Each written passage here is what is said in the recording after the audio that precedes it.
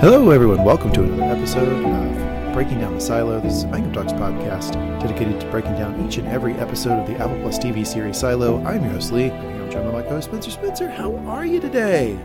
I think the word, if I'm reaching for it, is smug.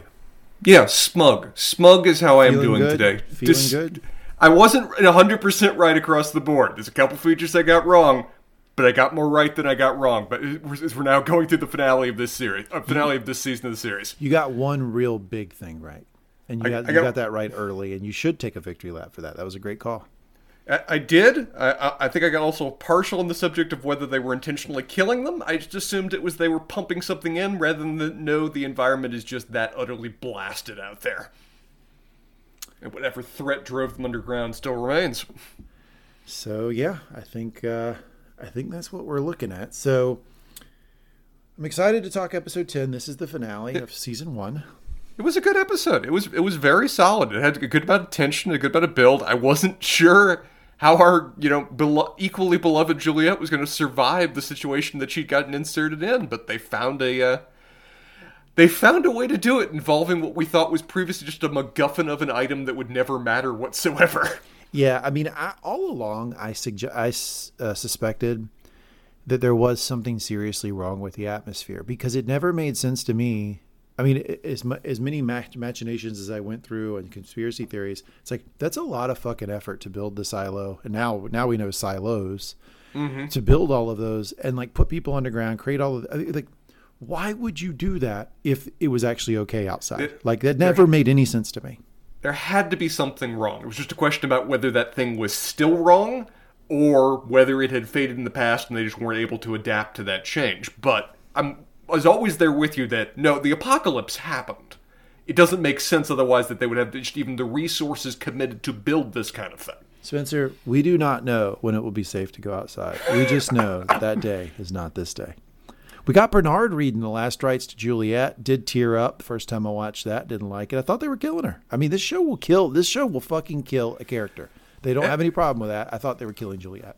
And I marked it as being a negative about the show that they were killing off so many characters that they established in the first 2 episodes. But I will give them credit. It made the ending that much more tense of where this show has no issue killing off its main character. It's done so like twice already. Maybe 3 times. It will 100% do it. It doesn't look like they've done it yet with Juliet, but we will talk about it when we get there. So we will go through our recap like we do every week. We typically go about line by line through the episode. We do that so that we can break down each individual element of the dialogue, where the plot's going, what we're thinking, how we feel like the show is being constructed. Usually generates a lot of conversation. Then we'll jump to our segments where I will award best line of the episode. Why? Because I alone am emperor of best line of the episode. However, Spencer every week gamely supplies me with nominees for the segment, which he shall do this week. I'm sure he's got 4 different computers where all of the different lines and his notes are that he'll have to configure and move around when we get to that segment. Looking forward to it.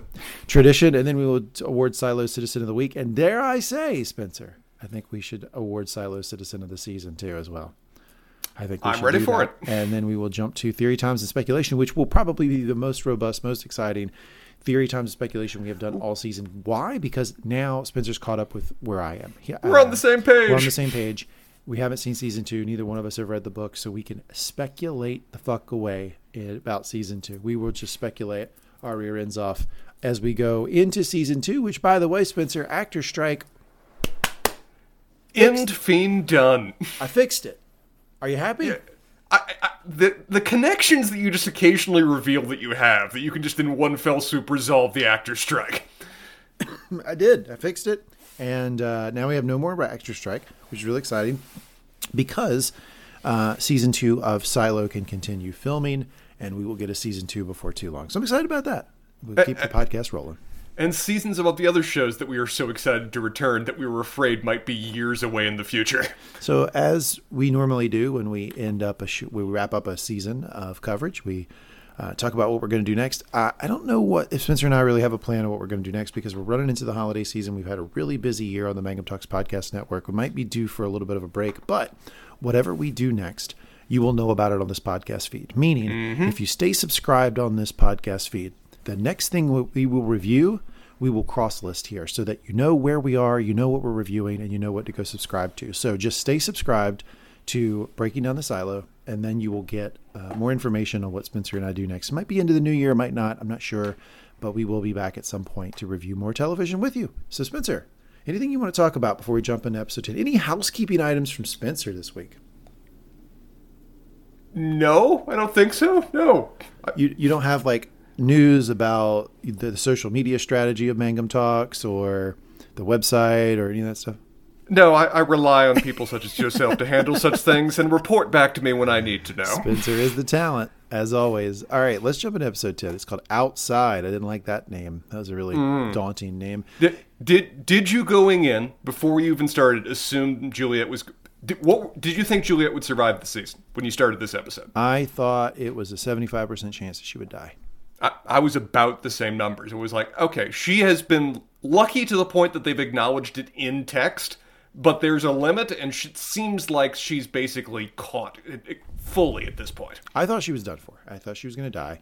But, I did think there was a sliver that they'd figure something else out, or that, because I also know that the Silo series is 3 books. So I was a little confused. Like, do we just jump like 100 years forward in book 2? Like, I'm trying to like figure out how the story is told. Seems like we continue the story with Juliet. So when I turned on this episode, I got an advertisement for a show called Buccaneers. Did you see that? I also got an advertisement for the show Buccaneers. Now, we talked about on the podcast recently how you and I both have a love for rom-coms.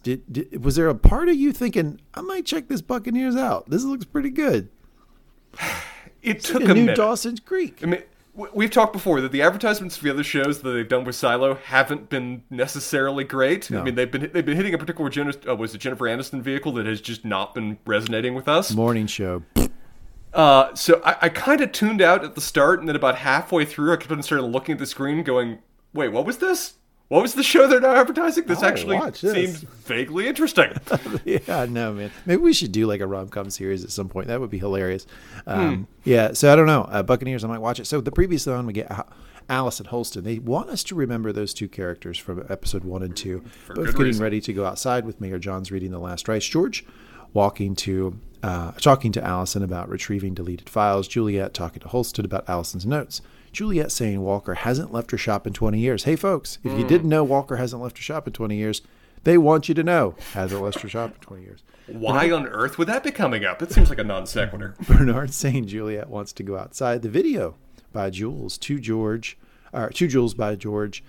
More on Allison Becker. Remember what she said when she asked to go out. It's green out there. And then we cut to Allison and she's yelling it. It's green out there. There's trees, blue skies. Cut to Jane Carmody cleaning. That's the file that Juliet looked at when she was looking at the hard drive last episode. And Juliet saying the display is a lie. And then we cue counterpoint. The whole show turns to Spencer in his living room yelling, "The lie is a lie." Your lie may actually destroy the Silo. Don't make Bernard right. The lie is a lie is a lie. Damn it. You don't have a complete picture of what the actual lie you have found here is. So we start with Juliet saying, "We're being lied to. Everybody has to see this." My guy Patrick is like, "Everybody who?" and isn't that almost exactly what Rashida Jones's character said? Allison, yeah. Yeah, Allison back in the day. Didn't she almost say that word for word of everyone has to see this? She did, 100%. Everyone has to see this. Which is also, I think, what the sheriff said when he was out and thought he saw paradise and thought he then had to clean because everyone had to see this. Yeah. It seems to be very much the default ingrained response to these people seeing a world outside that is not a blasted wreck. The IT guy, and I never picked up on his name. Do you know what the IT guy's name is? I think they maybe briefly said it in the last episode, but given that he's caught before this episode is over, I don't think we're going to see him again. I'm going to call him IT guy. Saying technically there's a way to get the video on every display, every monitor, but Patrick clearly hates this idea, as I would too. Now you want to break into IT. Juliet is talking about going to one of the IT stations that will help them put it on every display. She also tells Patrick he's coming with them. She accurately calls out that as good as the IT guy is, Bernard is better, and he'll be coming soon. So Patrick, you really can't stay here. You just got to go. Good call, as it turns out, and he seems to perfectly acknowledge that in the point and also hate that she's right. Cut to them figuring out where the drive is. The unit, this is when I say them, that is Bernard and Sims in the control room. The Royal Bernard. The unit is assigned to Patrick Kennedy. Sims calls out Raiders to 22. Sims tells Bernard that Juliet saved Patrick's life. Patrick is, and that's interesting, right? Because Bernard's like, Patrick Kennedy, what does this have to do with Juliet? And Sims is like, all systems go. Every single Raider on 22. And he turns to Bernard and is like, she saved his life. So that to Sims, that connected. He's like, she has to be there. Which is a good recall on Sims's part, because Bernard's calling him out saying, I told you to look for all the friends. How wasn't he on the list? And Sims really clarifies, he isn't. But there is a connection that explains this. I'm going to put my dark friends, my Sith, my dark side of the Force hat on for a second and say, all right, like, let's say if I really just wanted this silo to continue running the way that it has. Okay. And I think that Bernard is righteous in what he's doing. If I think that, I don't think Sims is the right guy for the job. No. He is so emotional. And like that's one of the things that Bernard, why he succeeds in his role, is he does cut emotion out of it. We see in this episode, and I honestly believe it's genuine, he likes Juliet. I believe that he likes her. And I don't think he takes when he says, I don't take any pleasure from this, I think he's telling the truth. Sims cannot control himself this episode. He loses his shit multiple times. Spencer, I don't think he'd be a good shadow. Final answer. I'm 100% there with you. I'm not sure Sims is perfectly qualified to the position he's in. He seems like he's a guy that would be very good at implementing orders that other people are sending his way. But in terms of independent oversight, or that kind of removing yourself from the situation and taking the Bernardi kind of view upon like the overarching picture and how what you're doing best fits into the overall goals of the silo, we haven't seen that Sims is perfectly capable of that, and I'm not convinced he is. I'm laughing because, like, as people who listen to the podcast know, I do manage people for a living, and like how the number of times I've had this conversation that you just played out, which is promotion. I'm not sure you're qualified for the job you're in. That comes up when you manage people for a decade. On the other hand, though, like you said, I think to the degree we understand what Bernard's position is. Mm-hmm. I think I understand it. I think I do too, and I don't think he's being dishonest in terms of how he's describing it to other people, and including particularly to Juliet.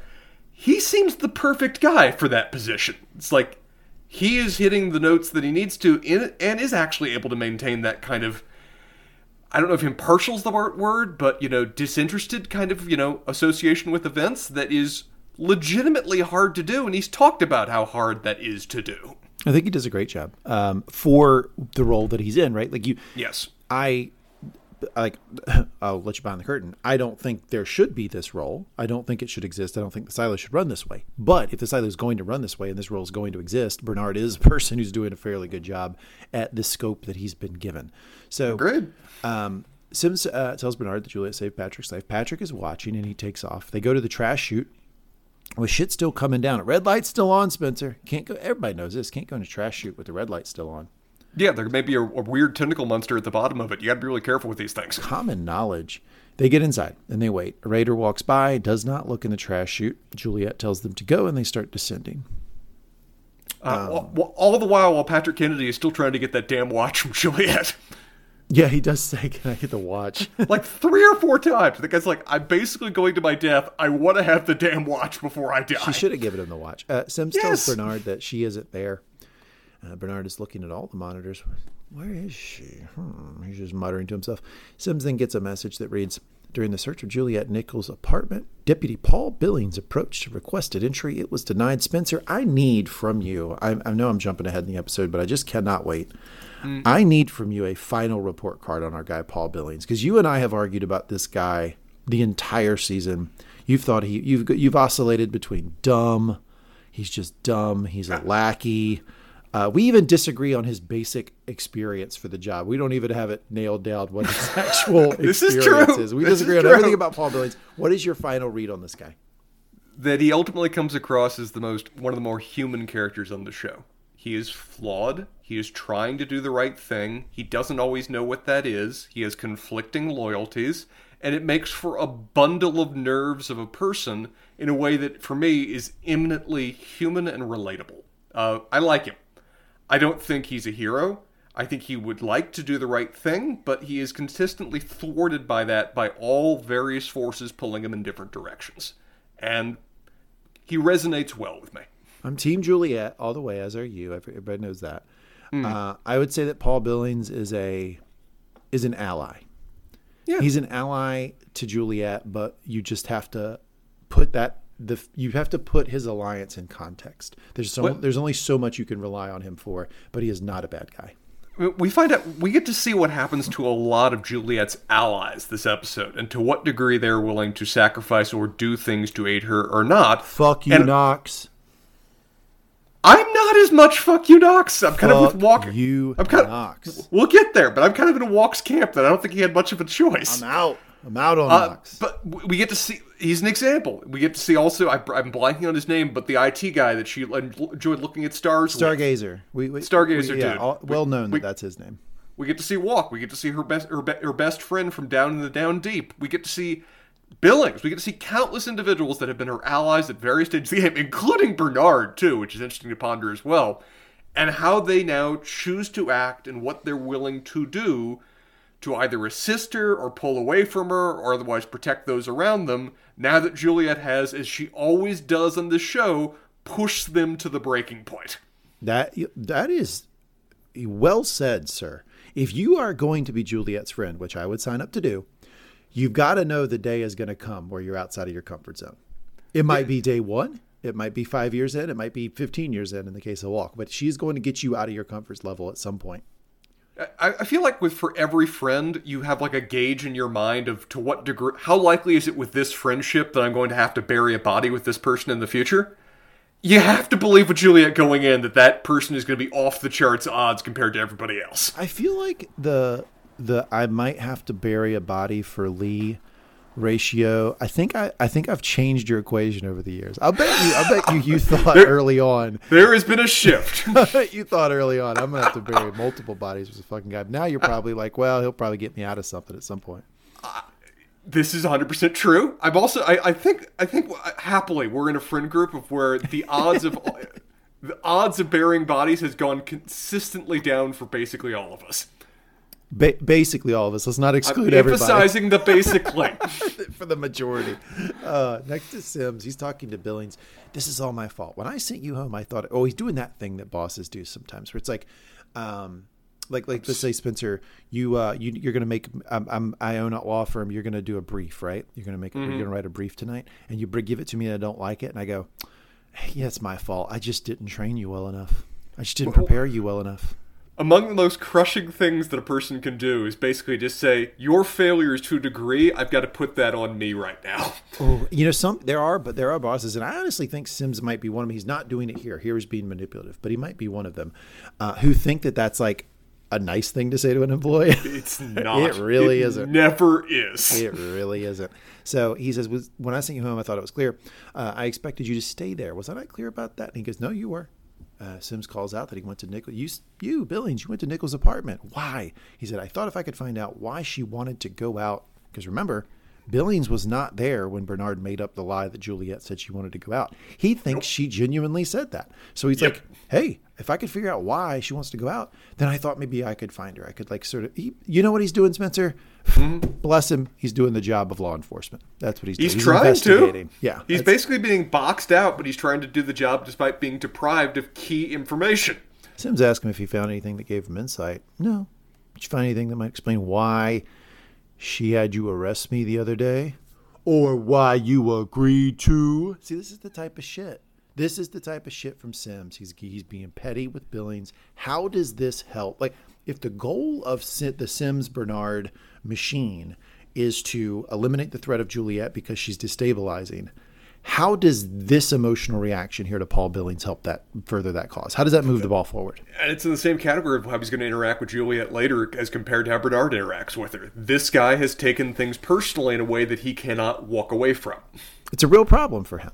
Yes. Billings just walks away. What- And I appreciate that Billings doesn't even answer the fucking question. He just walks away from him. I like that responsibility. I think we do need to acknowledge, though, it's a perfectly human response from Sims right now that he's just almost uncontrollably pissed that his family was put under threat. But, as Bernard called out an episode ago, the fact that he can't almost remove himself from that degree of human response and still just look at the overall board despite that happening is something that pushes him out of the upper leadership of the silo, from what we're hearing from Bernard. I mean, I guess, yeah, it is natural, a human, whatever word you want to use, for him to be upset that Juliet went to his house and put a gun to his family or whatever. Like, Yeah. Of course. But I don't think we should say that in such a way to absolve Sims from, like, responsibility here, because he's Fair. in such a position that he should be able to override that emotional reaction from time to time. I'm disappointed that he's not able to do that here. Again, returning to my earlier point, I'm not sure he's perfectly qualified for his position. Yeah. This is one of the things of where he was perfectly qualified to be the lead enforcer for the judge. And that, the initial position we understood that he had was what he was qualified for. And now we're finding out that he has, a very different and very broader and much more independent authority kind of role in the silo in a way we've not seen him actually be, capable of fulfilling. Yeah. So he slams a chair down. Or no, actually, he says, Billings walks away from him. Sims then yells, asking if he found anything about why Juliet went to his apartment, threatening to kill his wife and son.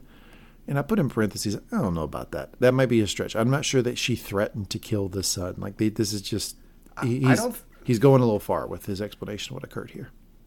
Other than, you just generally interpret it by her actions that she had another person at knife and gunpoint, she specifically indicated she wasn't trying to kill or harm the wife. I don't even think she acknowledged that the son was ever there. Yeah, so it's just like, part of this is like, I wonder if Sims is really if he's internalized that that's what happened because he's having an emotional reaction, he's not thinking clearly, or if this is marketing partly, right? Like, Juliet did go into his apartment and held his family hostage for a while. So what he could do is just go around and say, look, she's a mad woman. She held a gun to my son's head and said, you know what I'm saying? Like, he could market this as a way to turn people against her in the silo. I mean, it's something that it seems like it catches Billings off guard. And as you said, he doesn't try to respond to it or have a response to it. I don't think he predicted that Nichols would try to do that. So you and I had a different read on this conversation because you interpreted that, because what happens is Sims slams the chair down after saying that, and Billings just kind of looks at him and gives him this like funky look, and Sims puts the chair down and they kind of move on. I interpreted that as Billings judging Sims's emotional reaction. That Billings looking at Sims and going, he's like disappointed in how he's acting there. And I think that's very possible. I think it's also perfectly possible that is also at the same play as he's having just internal doubts about whether he's backing the right horse at any given moment, as Billings has been doing throughout the entire damn season. Yeah, that's probably true. He probably has multiple things going on there, but he does look at Sims like, dude, control yourself a bit. Are you serious right now? Yeah. He says, Deputy, I can't help but notice your hands. You're holding your right and your left. Why is that? Doesn't say anything. Can't let go of his hands, and we get a cutaway. So that feels to me like anyone who is interacting with Sims right now outside of his immediate family, if they go down the road of your hands are shaking, it feels to me like they're in the last legs of an argument, that they're on their back foot. Like, this is the sort of ace up the sleeve for anybody has when arguing with Billings about anything.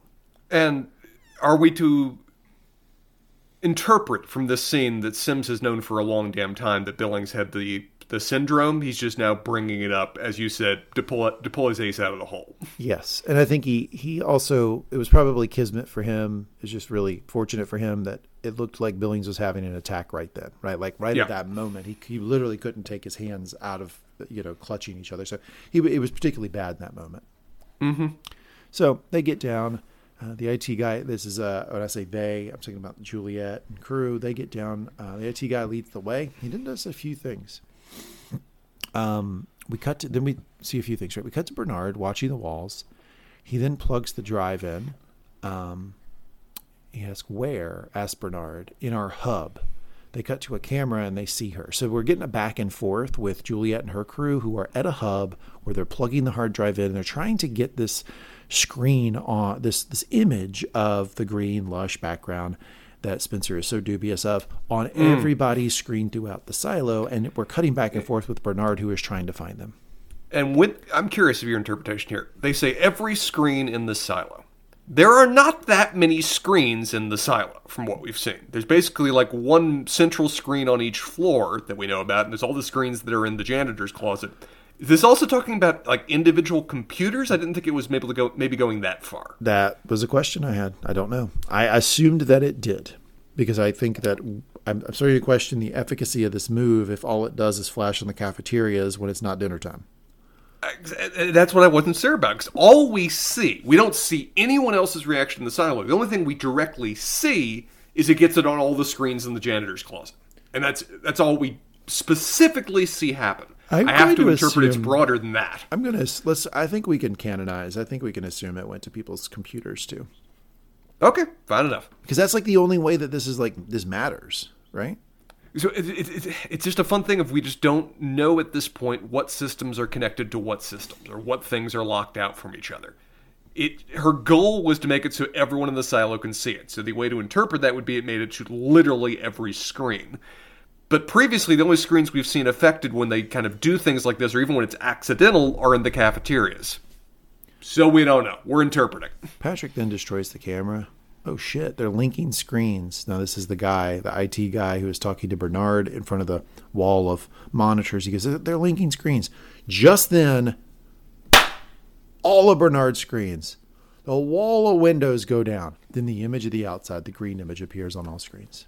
And everyone's face in that room puts on the exact same expression to everyone else we've ever seen who has seen this image of, I'm going to refer to it as the outside world, still maintaining all the doubt I've previously offered.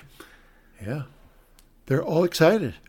They're all enamored. They're all like looking like they've seen the face of God kind of thing in terms of responding to this. To which, somewhat appropriately, Bernard basically just, pulls out Avert your eyes. Avert your eyes. Indiana Jones, Raiders of the Lost Ark. Don't look at it, Marion. Don't look at the light. This is like, 1840s London. The high lady, the high muckety muck has her dress stepped on in the street. It falls off of her. Dear God! Avert your eyes, everyone. Avert your eyes. Look away. And like everybody's like pretending. A bare ankle is exposed. People are pretending to, but they're not. Like that's kind of what's going on here. Bernard is beside himself that this image has gotten out there. He's really upset. He sits down, and he actually types in some things, and he shuts everything down. He basically does an override. He shuts the whole system down. Everything goes offline. But what I thought was interesting is that when this thing popped up, he actually told Sims to look away too. He said, "You too, Robert." He tells everybody to act like it's the Blair Witch and to cover their eyes and look in the corner. But the fact he told Sims too was interesting. Made me think Sims might not know. I don't think Sims knows. Maybe if Sims had been his shadow, you might know. But Sims has that kind of brief moment of where he's trying to maintain, look like he's more controlled than everybody else. But when he looks away too, there's a moment he looks legitimately baffled at what the hell is happening. Yeah, I don't think he's seen this image before, but I also think that he's not taking too long to sit and think about it. Yeah, not now. Maybe later. Yeah. So Bernard shuts the whole thing down. IT guy says, well, they shut everything down. Juliet then takes off a different way, and he asks Patrick. Patrick says, can I have the watch? And she's like, really? Seriously? It's like, yeah. Yes! Yeah. Yes! That was the terms of your deal, you contract-breaking bitch. Come on, give him the watch. Good Lord. I can't believe you just referred to Juliet in such a derogatory manner on such a day. Patrick Kennedy saved her life, gave her the means to do all this. All he wanted was the watch, and he's never going to get the watch. This is a world of day, Spencer. It's unacceptable. The man is going to die without the watch he sacrificed his life for. Yeah, he probably is. Or at least he'll be in the mines for 20 years with Stargazer. So Bernard then says in a very he put his scary voice on. He was trying to be as scary as it could be. He says, "What you have just seen, you will unsee." Yeah, it's gonna work. Bernard does not look well. Cut to the silo, hustle and bustle about. Karen says she has 2 men in custody. Both the IT guy and Patrick have been caught. is the implication, right? Yeah, I think they're caught, yeah. Bernard says to Sims, she's smart. She's brave. She's not on 126 anymore. Bernard then accurately calls out that she's been using the trash chute. He actually pieces that together on his own, which shout out to Bernard for that. Do you think, how long would it have taken Sims to reach that same conclusion? 7 days? 8, 9, 10, 24? Yes. That is the answer to that question. He would have kept just individually searching each floor. And screaming at people and banging chairs on the wall and stuff and not thinking clearly. So, yeah, Bernard's able to figure that out.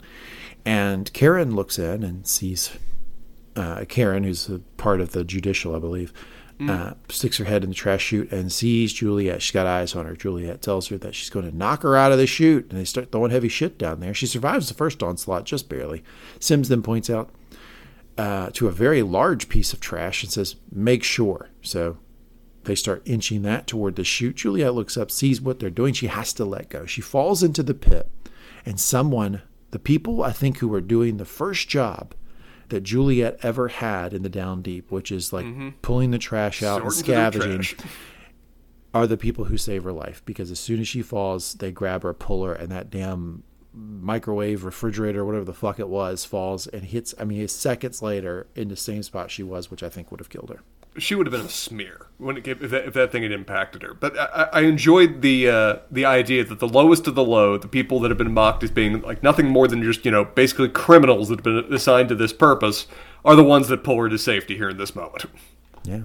So that's exactly what happens. And she seems unconscious. And then we get the opening at 11:30.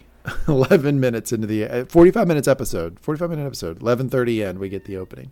I don't give a fuck. The show never fails to reach a point of where I just forget that there's an opening. It's like every episode we've now reached that where I just emotionally just like, okay, maybe there's not an opening this episode, and then it finally happens.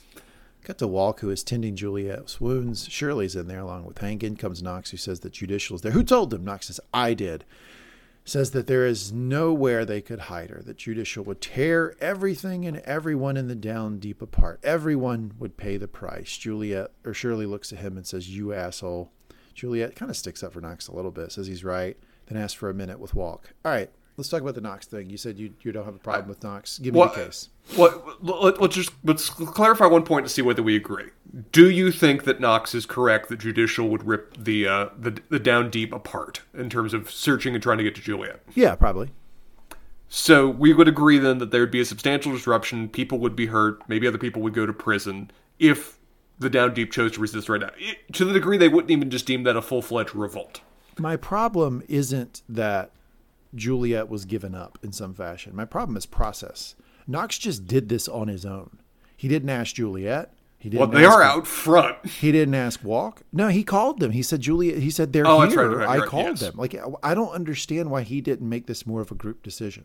He just did it on his own. That's why I'm like, fuck that guy. Like, as soon as it's not a democracy. Yeah, but okay. Well, I guess not. But like, I think it should be. Like, I don't think this is part of Knox's job's responsibilities. Like, he's just assuming the role of leader here. I don't understand why he wouldn't at least ask Juliet, because like, Juliet was his shadow.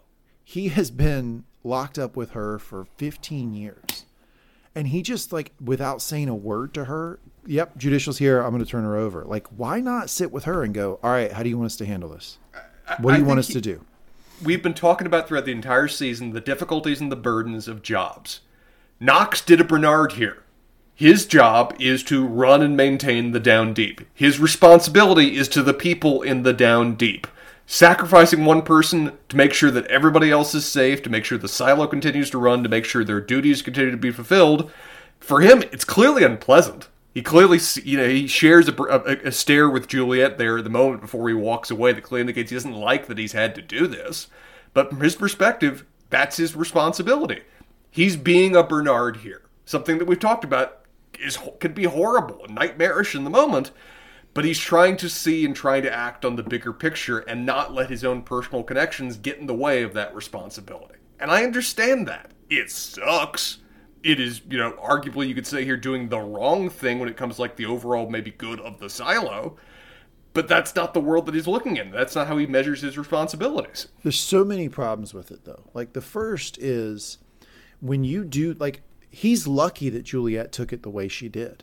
because she could have flipped out, gone out the back door, ran, gotten angry. I mean, Juliet's a cornered snake. Like She's a powder keg. I think not including her in the decision-making process introduces a level of uncertainty that could exacerbate the situation and make things worse for the people in the down deep. Second, like if anybody in the down deep catches wind that Knox sold her out, like I'm not sure how stabilizing that's going to be for him, for his department, and for the silo writ large, or the down deep in the silo writ large. If people figure out that, like, in effect, their leader down there is the one that turned Juliet over without even asking her, without telling anybody, just a unilateral decision.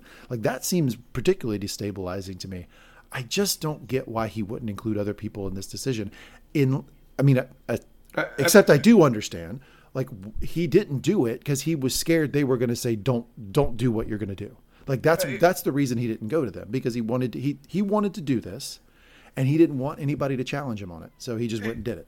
I think that is definitely an element. I'd also throw on top what we saw happen to IT astronomy guy, that even having that moment of association, even if you then do the right and official thing, but if you take the effort to not do that first, to not immediately report it to authorities, to instead maintain that kind of human moment and, try to get them onto the same page, or try to help them in ways that, try to do the right thing, even if it's not the duty of the silo, the repercussions for that can be severe. And for someone like Knox that is overarching all these other people, those repercussions could bleed down. So I don't, as much as that would be a human touch, I think we have to note that a human touch in these kind of moments carries its own serious risks. Yeah, but I mean, I don't know that, like, I don't think they have cameras in, like, Walk's apartment. At least I don't know that he wouldn't have any reason to suspect that. And I keep going back to the idea that, like, him unilaterally doing this when Juliet is in effect the hero of the Down Deep could be more destabilizing than not. And I also think he has much more leverage in the silo than Stargazer does. I think we're talking about two different types of people here. Stargazer is like mid to entry level in his department in IT. The only thing he knows about Bernard is he got yelled at about toast one day.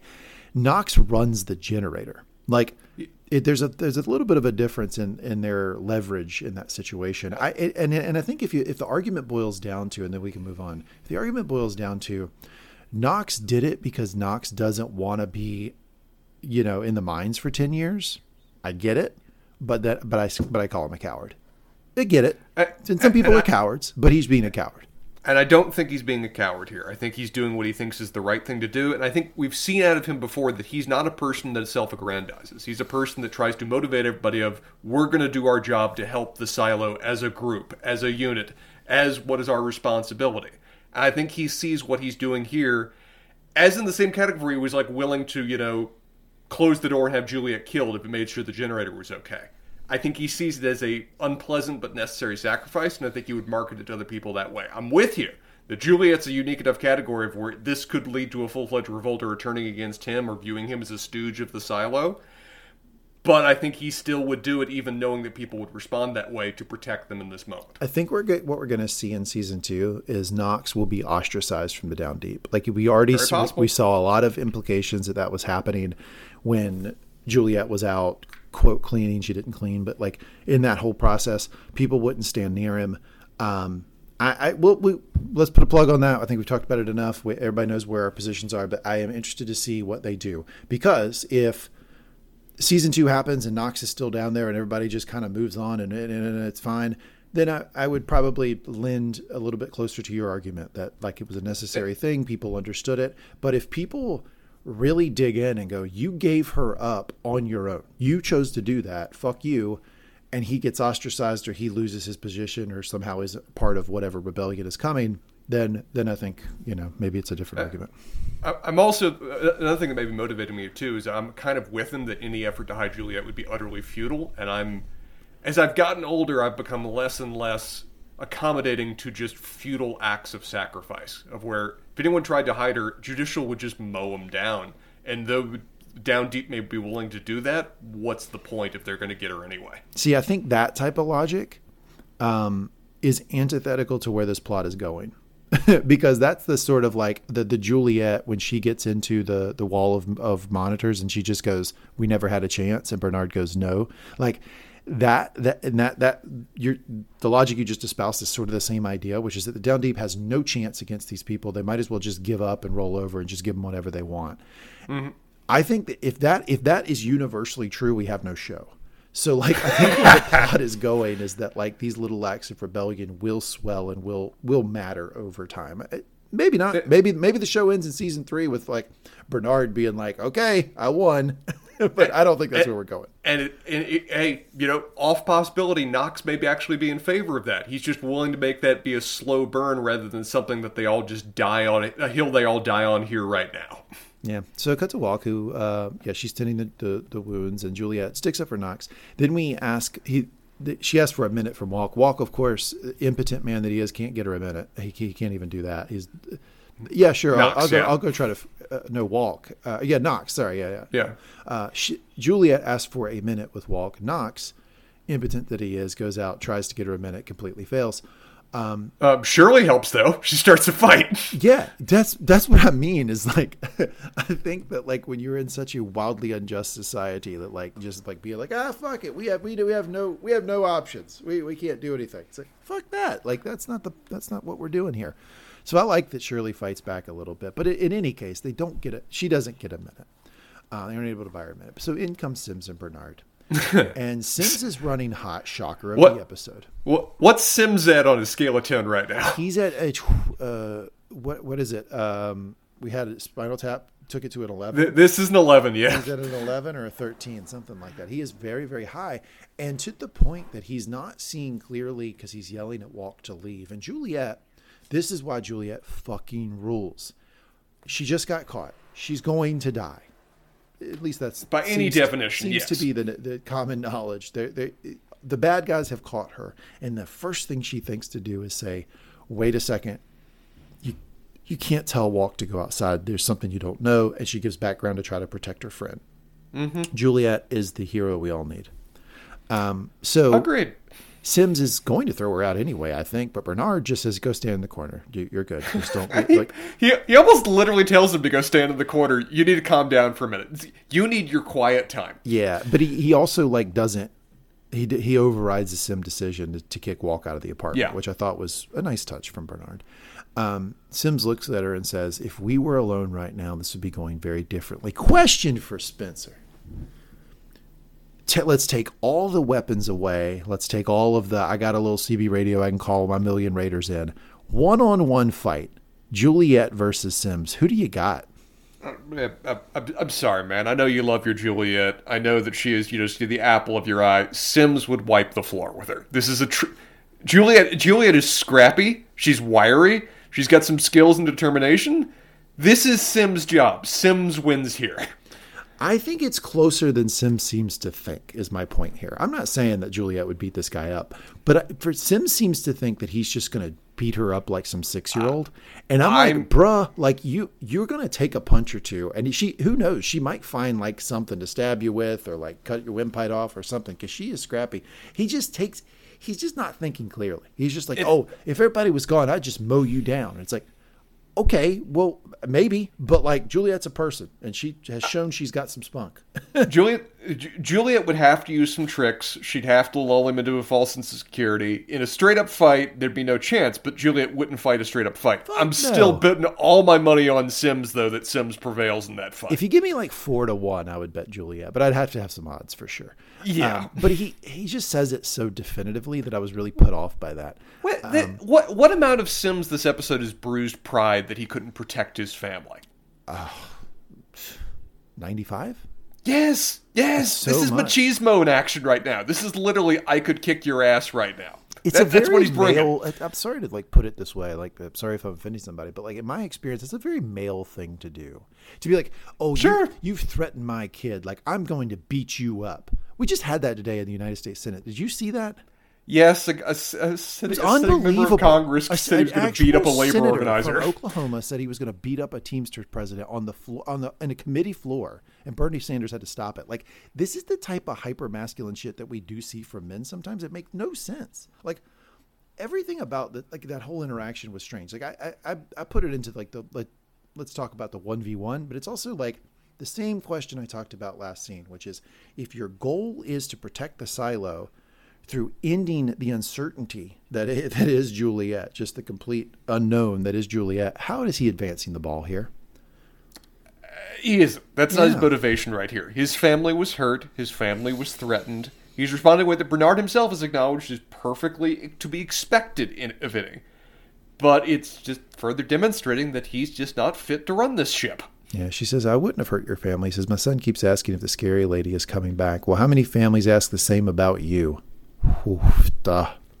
And that was such a good line that he just descended into screaming and he just started yelling. What? He basically just threatened her. It's like, do you know what I do? It's like, I'm just, you're talking to me like that. I kill people. I hurt people. You're going to say that to me? It's like, yeah, that's the point. That's what exactly she just said. You do. Yeah. So thank you for just reiterating it right now. You proved the point, you dope. Yeah, it's exactly. Yeah, he just starts screaming. You know what I do? And Bernard pulls him back, tells him, "Wait outside. Go outside. I've had enough with you." Bernard pulls out the hard drive when he's alone with Juliet and says that if she did what she wanted to do, she would have killed everyone in the silo. We're going to debate this at the end. He may not be wrong. There's all kinds of problems with where he's coming from with respect to this, but purely just throwing that information out there, yeah, that might actually cause some problems. Well, yeah, because people would want to open the door, and if they open the door, they would die. See, I just have like such a fundamental problem with like Bernard's logic. It's like it's a self-fulfilling prophecy at a certain point. I've given you imperfect information that I'm not willing to give you perfect information. And you've come to an erroneous conclusion because of that imperfect information. And now I have to punish you for that erroneous conclusion. It's in the category of, Bernard caused the problem in the game. Juliet's now making a move that will cause even more problems, but the foundational reason for it is the underlying problem in the game that Bernard's presiding over. Yeah, it's such a strange, weird logic. But she says... It's strange, weird logic, but purely just focused on what effect Juliet's actions may have. I don't think you could just straight up say he's wrong. I think he might actually be right. Well, I mean, with a million caveats, right? Because like he also like if Juliet succeeded, everybody saw that, everybody wanted to go outside, he still has the option to raise his hand and say, "Oh, by the way, that is a lie. We put that on people's screens so that they'll clean." Like we do that so that people will go up and clean, and then we can tell this story about how in people's final moments they realize how important society is and how they supported us all along, et cetera, and we get the win. Like he could be honest and stop it. So he always has the escape lever. Yes, but the founders have declared, my friend. Oh, that's right. Yes, that's right. Yeah, Billings will let us know. He probably has the text, book and verse. Yes. People can handle the truth, she said. I wish I shared your optimism. I feel like this is a fundamental divide that you and I often have, where I'm often more in the camp of, no, I don't think people actually can handle the truth, and you're more in the camp of, yeah, they'll work it out. Yeah, people will figure it out. I've been saying this about the silo the whole time. I think every bit of, I've not learned one bit of information that I think these people can't handle. Like none of it has been like, oh yeah, you better hold that from them or they'll riot. Doesn't make any sense to me. You know what I am worried about is if it gets out that Juliet did not say she wanted to go outside. That's part of the reason that Bernard, in this conversation he has right here, really tries to put the kibosh on that one. So I have a proposal, a deal for you in order to prevent rebellion. This is after he goes Gallagher on the hard drive. Sever judicial repercussions for your friends down deep. So make sure, like, I don't want to make sure that's really a real problem for your friends down deep. I need you to stop saying you didn't ask to go outside and waive your right to a judicial hearing. She looks over at Walk, just sort of nods, and then agrees. And this ties into some of the things we were talking about for Knox earlier, where he is pretty explicitly saying, you do this or there will be communal repercussions. Could Knox hear this conversation, do you think? No. Well, I would hope he couldn't. I would hope Sims would keep them far enough away from the door that they wouldn't be able to hear this. Or no. Walk. Walk can hear this. Yeah, so Walk knows she didn't ask to go outside. Yeah. See, fair. That's the dangerous part here, is that I feel like if there wasn't that thread that Walk heard this conversation and knew that Juliet didn't ask to go outside, then I think when Juliet goes outside, I think that it ends it. I don't think there's any chance it ever gets out. But like, there's a chance Walk's going to tell everybody in season 2. If we're being hyper technical, he doesn't literally say she didn't ask. What he says is, "I need you to stop saying you didn't." Yeah, but you're Walk's 100%. Walk's gonna interpret that accurately, as Juliet would not just reverse her mind on this. Juliet's being railroaded. Yeah, I think you're right. You're absolutely right in how he phrased it, and that's probably how he felt like he was getting away with it. But I just think Walk will be able to. Walk knows Juliet. Yeah. Tell me what happened to George. If you cooperate, I can do better than that. I can show you basically. And he fully fulfills that promise. Cut to Juliet being perp walk through the silo. Walk in the silo. Walk in the green silo. Walk in the silo. She looks down, sees a dent in the grate in front of one of the fences on the first level. So this is where George fell. Cut to Shirley and Walk. Would you have perp walked her? I don't think I would have. I think that's generating more publicity than actually you necessarily kind of want here. I think that Bernard has too much confidence sometimes. That's his downfall. But where Sims's downfall is he runs hot, I think Bernard's downfall is that he has too much confidence sometimes. I think he thinks that this display of strength will scare everybody into submission. Like, look at what we've done. We've cowed your hero here. Mm-hmm. But as we know from history, that does not always work. You do not give your victim a platform. It just invites further public involvement. Making a martyr is a real quick way to have people agree around an opposing idea. And as you've often said, the people of the silo are deprived of theater. You are making this a spectacle. You are making her a story that will be carried on for generations to come because they have no other legends. They have no other mythos.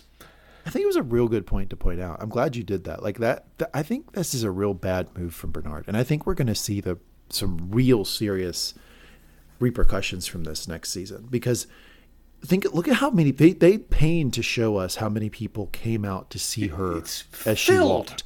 And like we see people smiling at her and giving her like reassuring looks, a kid smiling at her. Like these people support her. And this was to make a martyr of her. And then also to put yourself so firmly on the other side of her. Like, you've really made it a us versus Juliet thing. That's a terrible idea. Made all the more complete of when their ultimate goal of her dying like everybody else isn't fulfilled. Now she is like, a legendary religious figure that she somehow walked free where all others have died. Yeah, I'm with you on that. So maybe she shall someday return kind of category. Yeah, we get Juliet reborn from the ashes. Cut to Shirley and Walk. Shirley is saying she wished she had talked to Juliet out of going after the heat tape. She seems to think that's what had them chasing her. Walk scoffs at that, and maybe the line of the episode. I'm sure they have a long list of things she did that pissed them off. She's 100% right about that. We've seen 8 episodes of that. Shirley says she's going to go back to mechanical and give Knox more of the silent treatment. Me and you both, girl. Me and you both. Fuck that guy. Spencer will hang out with you. Walk, a person that you respect, a person that everybody respects, a person who offers, perspective on things. Again, speaks up for Knox, but Lee don't care. Lee don't give a shit.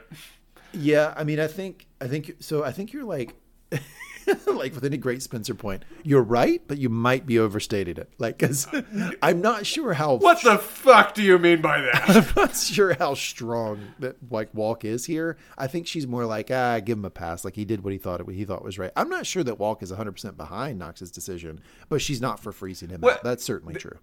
They both, I think, speak absolute truth here, just coming from a completely different perspective. Where Walk says Knox had no choice. And she means what we've previously talked about in terms of what he saw as having no choice given his other responsibilities. To which Shirley responds, he had a choice, we all had a choice, which is literally true. It's just, Knox and Walk might say, but what were the options really, and what were the repercussions? Yeah, I mean, I think that like part of why I feel so strongly about this is that like the context of the situation is so important to me. Like we're not dealing with just this is a sort of small deal and judicial will come down super heavy on us if we don't. Like, this is a real big deal, what's happening with Juliet. Certainly. This is like likely going to spark a rebellion number 2 in the society, I think. I don't know. I've seen as much as you've seen, but that's what I think. I think she's their leader. She's their martyr.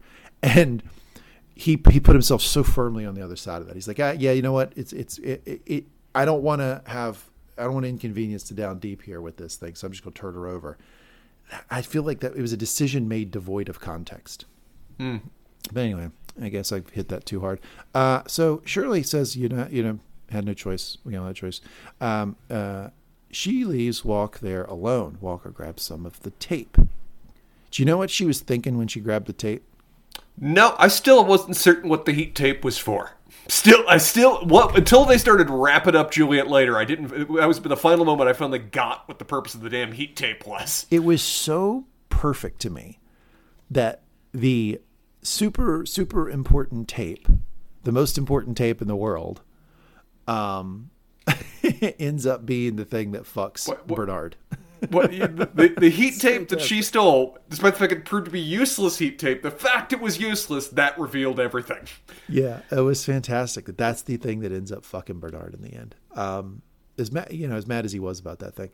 So, cut to Juliet. Walk in the silo. We've already decided. What's one thing Spencer and I agree on this episode, if anything, is that they shouldn't have perp walked Juliet. Juliet is looking at everyone who's come to see her. Kid smiles at her. Cut to Walk, who comes to the doorway. Oh, man, I was cheering here. Mm-hmm. Have you ever known somebody who was a shut-in like this? Have you ever actually known somebody personally? I've known people that were cripplingly shy. I mean, I operated in that camp to varying degrees over the years, but never somebody that was actually just like afraid of the outdoors. Man, has that changed? You'll tell a guy to fuck himself now. You'll go full Knox and just turn people over. You don't give a fuck anymore. Yeah, that's still in the same category, really.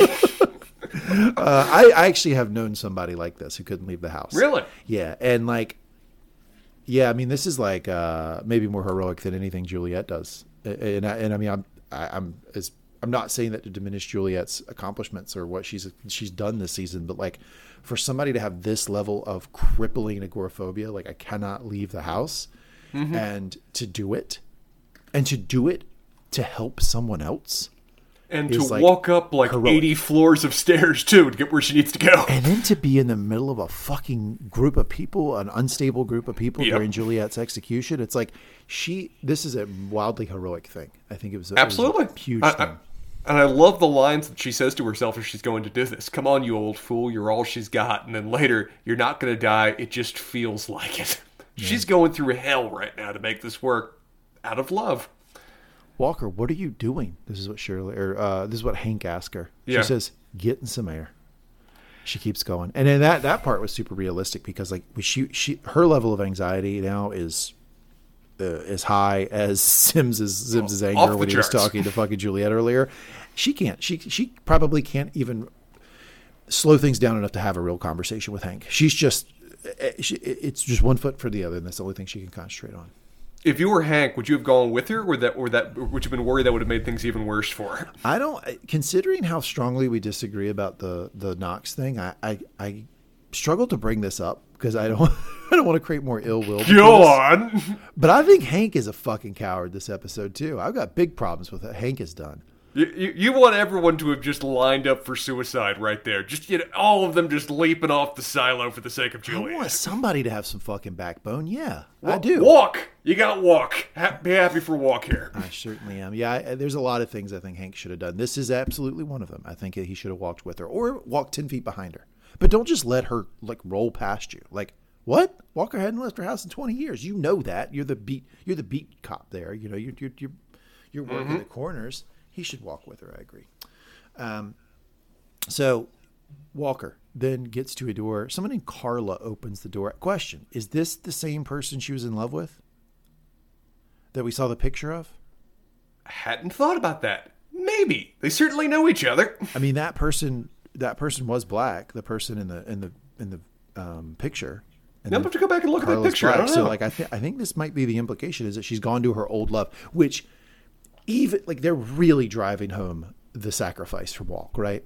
Yeah. She goes to her exes that she hasn't talked to in 20-something years or whatever to get, because their ex works in supply, and that's the only way this is going to work is to have somebody on the inside in supply.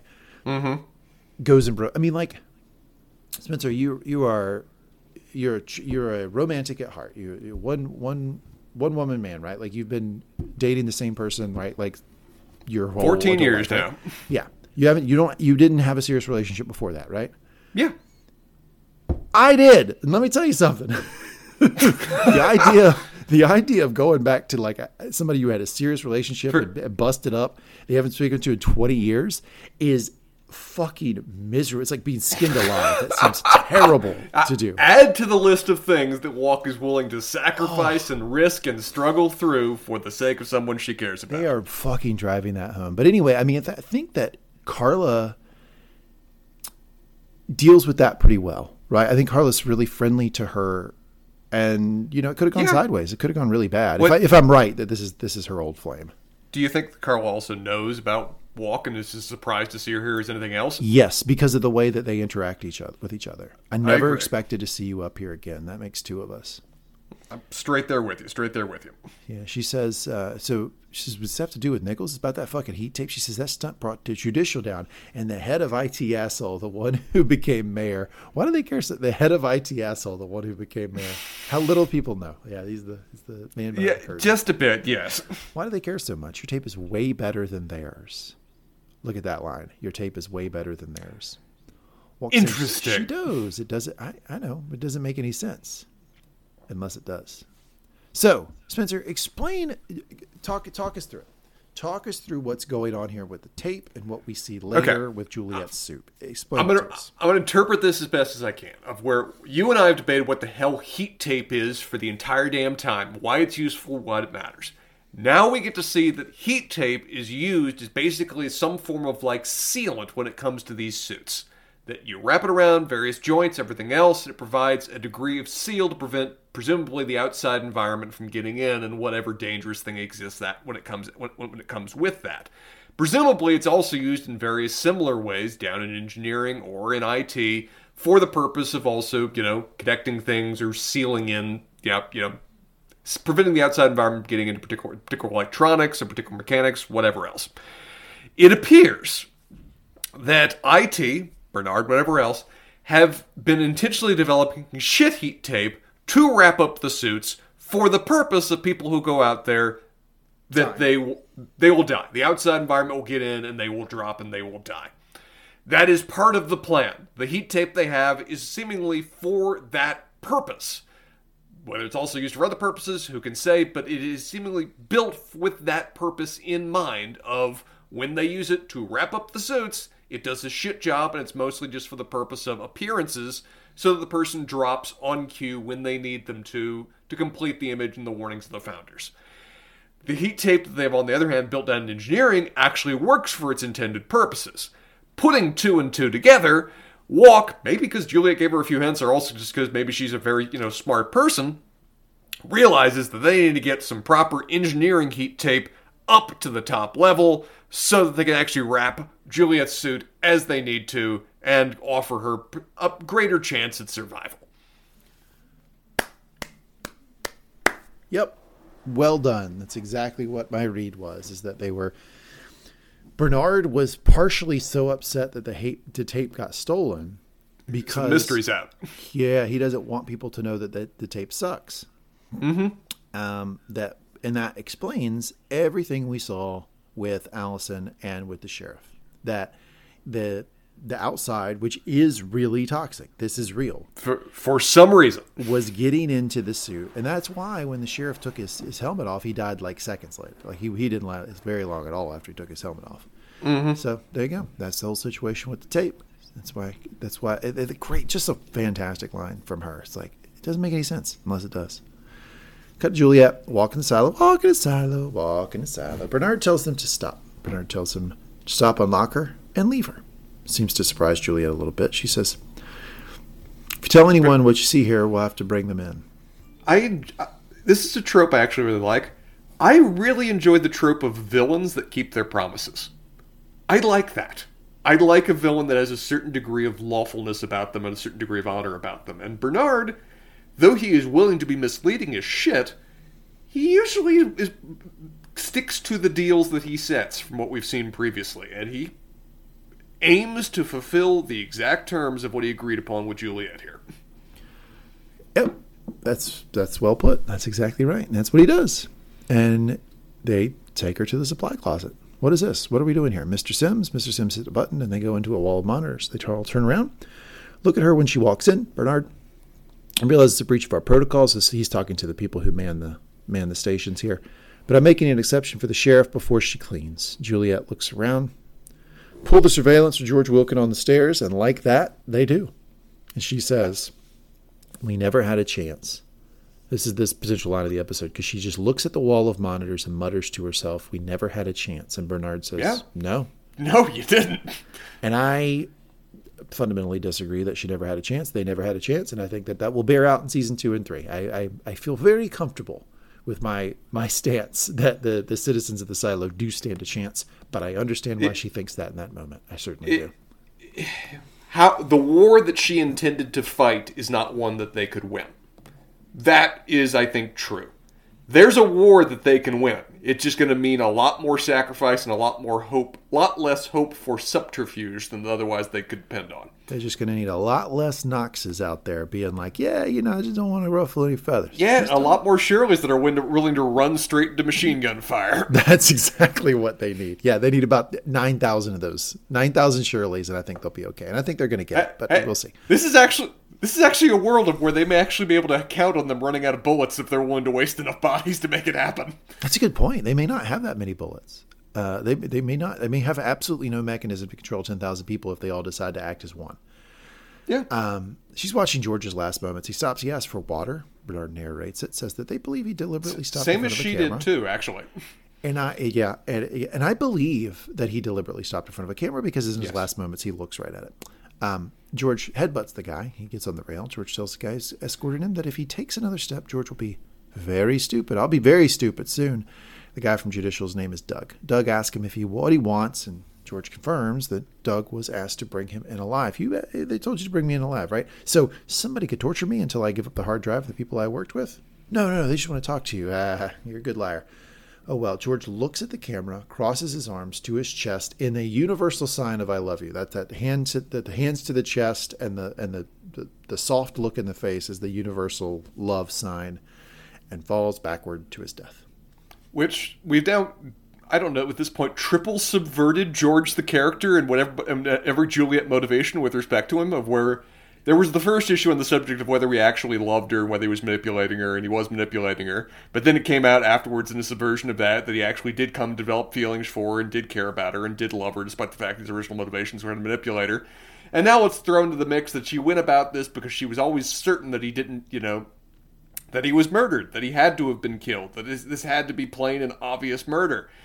And now we're subverting that too, that in the end, no, they didn't kill him, he committed suicide. And why did he do so?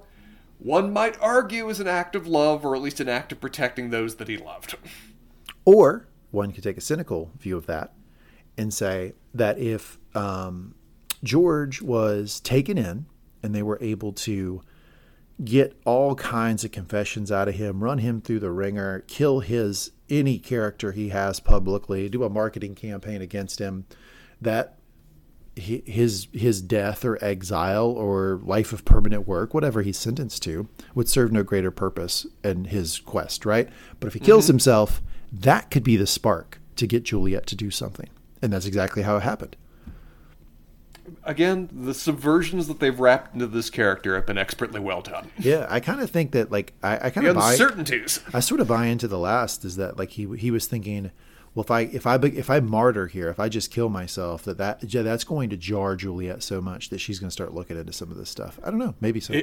It worked. If that was the intent, it succeeded in spades. Yeah, he manipulated her from jump. As much as I know she thinks she loves him, I don't think a long-term relationship with George was in the cards, because I think he manipulated her at every step of the way. Eventually, it would have come out, and she would have just knifed him before further conversation could have occurred. Yeah, she'd have killed him. She'd have given him the Sims treatment. What I was envisioning she'd do to Sims before you disabused me of that notion. Yeah, hey, we're taking bets. She could totally do to George what you're assuming she might be able to do to Sims. You don't think George is as much of a stout opponent as Sims? If we're doing a tier system, he has got to be on a lower rung. Does Common scare you when he yells like that? A bit. Just a bit, yeah. He is pretty intimidated, isn't he? I've also seen him in John Wick. I know what the man can do. He's fantastic for the role, that's for sure. You did comment on his running the other episode. He's a good runner. He's an athlete. So he falls over. George kills himself, right? Julia starts crying, turns around. She's trying to hold it in, but she's continuing to cry. And I think that, being the Juliet whisperer that I am, she would have been able to hold this crying in if everything else wasn't happening. Like, she's already stretched thin, and then she sees his last moments. So she actually can't hold it in at this point. So cut to them fitting Juliet for the suit. The suit to go outside. What is that they're wrapping her in, my friend? Looks to be tape. Now the tape, we saw the journey of the tape. We saw it get taken from a shelf or somewhere in supply and put into like a carrying case, and then there's like a tape holder. There's a guy whose job in the silo is you take the tape and you bring it to the room. He carries the tape. I have had less meaningful jobs than that. Oh, fucking yeah, me too. So he takes it, the tape gets there, and then we see the wrapping, and I think we're meant to believe, or at least suspect, that the tape that Walk brought up with her is the tape that actually made its way to Juliet's suit. Yes. And that is the real good down deep mechanical tape.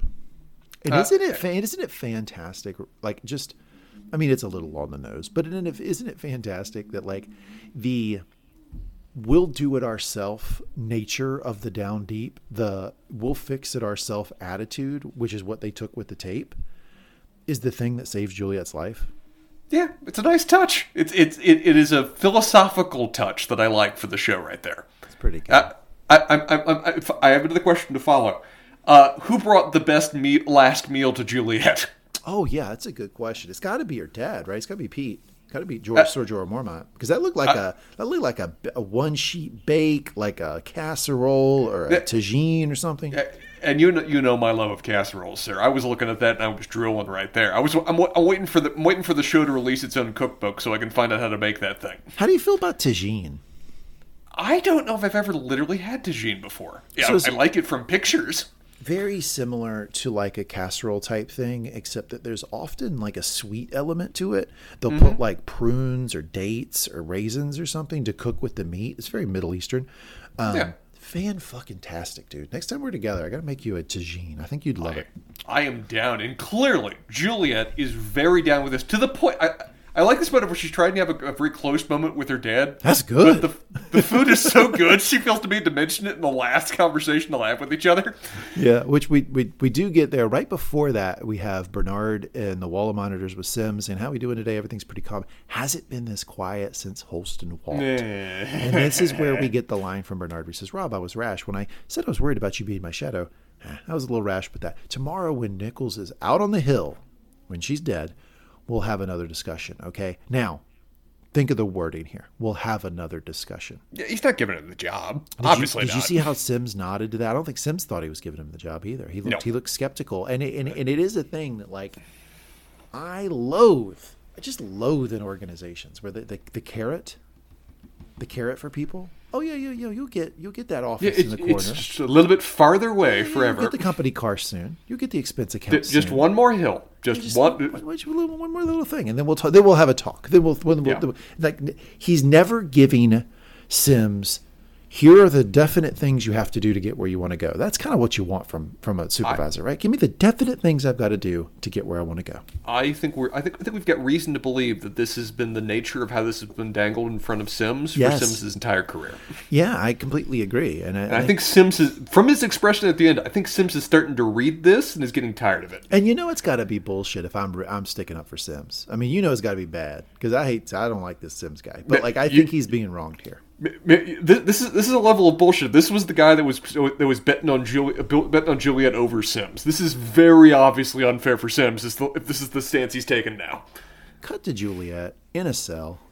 In comes her father, who has brought her some food. Fantastic fucking food. Juliet's like, I have no appetite, takes one bite, says, fantastic, I like it. Hey, question. He says, remember what we said when you were little, at least one bite, at least one bite. So here's my understanding of the situation is that when Juliet was a kid and wasn't hungry or didn't like something or didn't want to eat something, they had a rule at the table. You had to eat at least one bite. Did you have a similar rule in your family where like food gets put in front of you when you were like 6 or something and there was a rule about how much or how little you had to eat?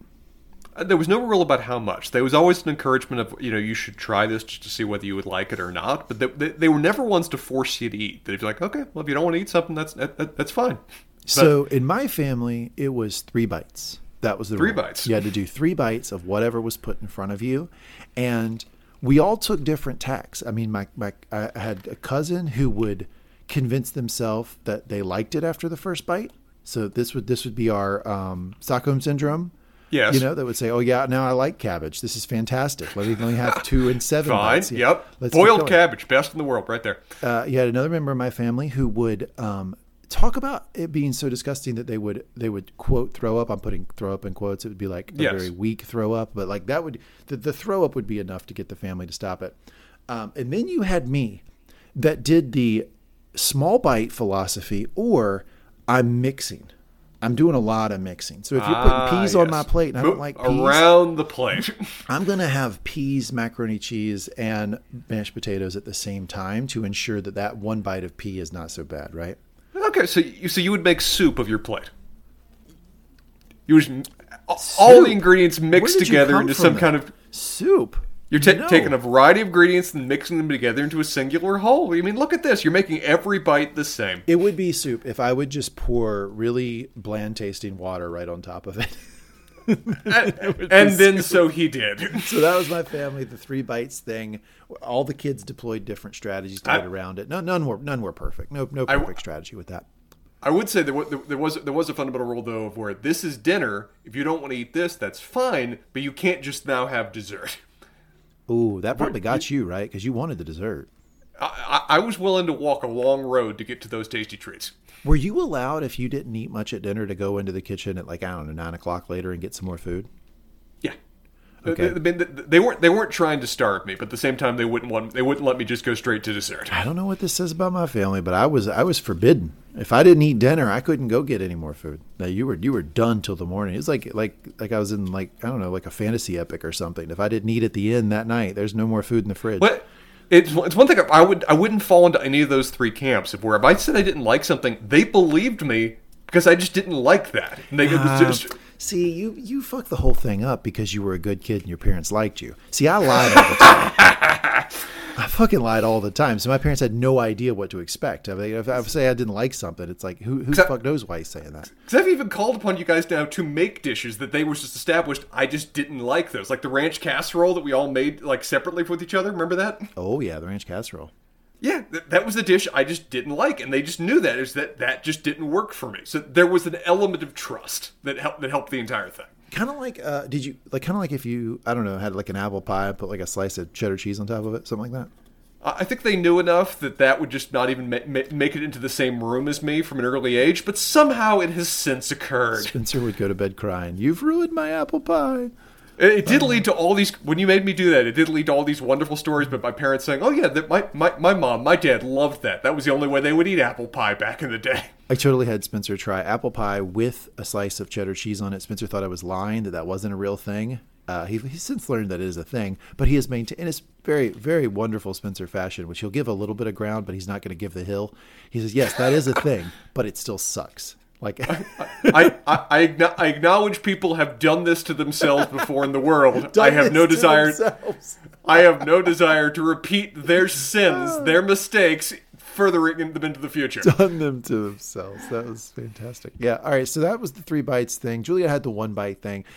Juliet fired back. Mom used to make this. It probably jogged a memory, right? Food can do that for you. Dad says, "I'm sorry." She says, "Dad, I'm sorry I blamed you for everything." Her dad, Pete, says they should have talked about it a long time ago. I agree with that. He then says, why did you ask to go outside? Was it something I could have done? Oh, heartbreaking. Juliet, look at this. Maybe similar to a Knox kind of thing. Having made a deal and concerned about the repercussions if she backs away from that right now to those she loves and cares about, doesn't tell him. So that's interesting that you had that read on that, because no, she doesn't tell him. I think that she is worried that they're watching and listening. There'd be repercussions, plainly. Right. But I also got the impression that she gave as strong a hint to him as possible that as she could, that she didn't, because she goes, "No, I didn't," and then she looks at the camera, very obviously looks at him, and then changes the subject. Mm-hmm. Like, I don't... Maybe. Am I giving Pete too much credit? I felt like maybe he could read between the lines there. We've viewed it as implied before that he knows more about the security apparatus and the cameras than the average person. So maybe that is enough of a trigger for him to be able to read what's going on. Yeah, I don't know. I like to hope it is. I put that in my aspire to canon. So not bad for an old guy, huh? He's talking about his food. She nods. He looks at her. I think he can tell something is up. Back to a shot of the IT department. Bring him in, Bernard barks, and in comes Stargazer. Oh, Lucas boy. If all the girls and all the gin joints in all the world, you have picked the wrong one, my friend.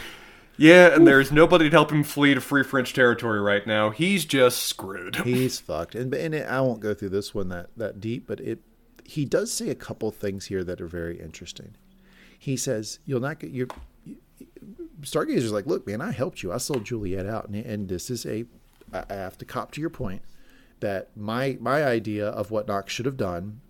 A very strict reading here of a comparison to what's going on with Stargazer is that even if you don't help, you made this point, right? But I'm just reiterating it, that even if you don't help, even if you help, but you just don't do it right away, you could still get in a lot of trouble. And that's what happens to Stargazer here, because basically Bernard says, yeah, but you didn't help me right away. So I'm going to send you to the mines. But what I posit for 10 years. But what I posit to you is that is not why Bernard sent him away.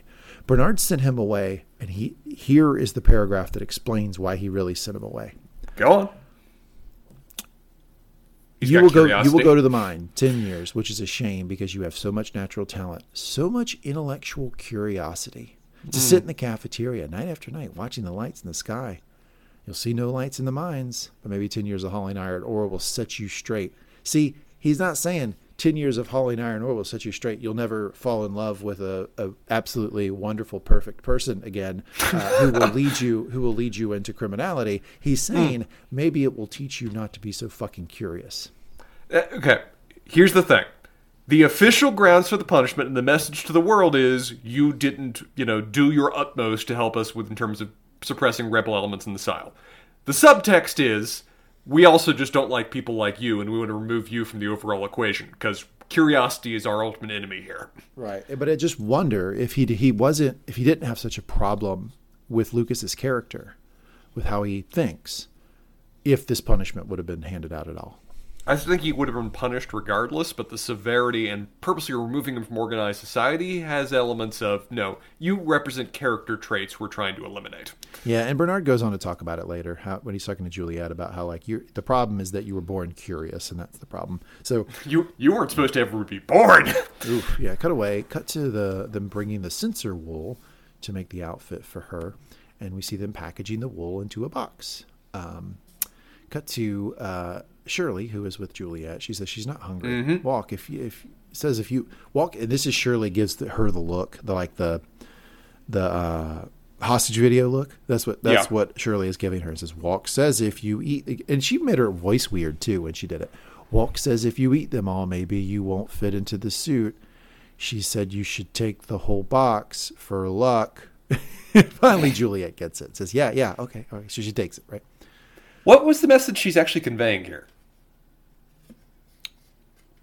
Walk said you should take the whole box. She's conveying is that there's something in the box for you. You need to take this and look all through it. Oh, sorry, I forgot about the message that's in the box. Sorry, I understand now. Yeah. Juliet says, yeah. So she takes it, and Juliet tells her it's okay and smiles. Question for Spencer: is that the first time she smiled in 8 episodes? I didn't recognize her. No, it's not the first. We've seen her smile at some other moments. They're not many. In flashbacks with George, but man, that when she and I know it was a fake one, but when she threw that big smile on her face, I was like, I don't recognize this person. That is strange. She briefly smiled at IT Astronomy Guy, in spite of herself, when they're having their little flirting banter. Right, but I don't know. You certainly don't see it often with this character. Juliet cries a little after that. She then goes to the corner of her cell, looks in behind the hush puppies, and it's a note. The note says, "You wanted the truth. The truth is I love you. Have no fear. They're good in supply." So let's break it down. You wanted the truth. The truth is I love you. I think that's a callback to Juliet talking about the truth with Walker, and Walker actually telling Juliet how she really feels about her, which is that she's grown to love her over these 15 years of mentorship that she's had with Juliet. Yeah. The second part of this, have no fear, they're good in supply. This is, I think, a lot of confidence on Walk's part, because Walk she's so confident that she's pieced out this situation with the suit that she's saying, don't worry about going outside because in supply they've got the good tape now and you're good. And do you think Juliet gets and understands exactly what she's talking about with all that? No, not right away. I don't think so. I think she gets it later when she repeats it, but I don't think she gets it right away. Yeah. Cuts at Billings. His wife comes in and she says she's got the baby down. Billings tells Kat, his wife, that there is something he has to tell her. Sims knows I have the syndrome. So what does that mean? You're fired? Do we have to move? We don't have to move. I'm not fired. I'll say this. Maybe this is unrealistic. Tell me if I'm being an asshole. Can I do an asshole test with you? You can always count on me to tell you you're being an asshole. Yeah, go on. You're being an asshole. Go on. Sorry. Oh, shit. He took one breath. You're being an asshole. Your heart's still beating. Yeah.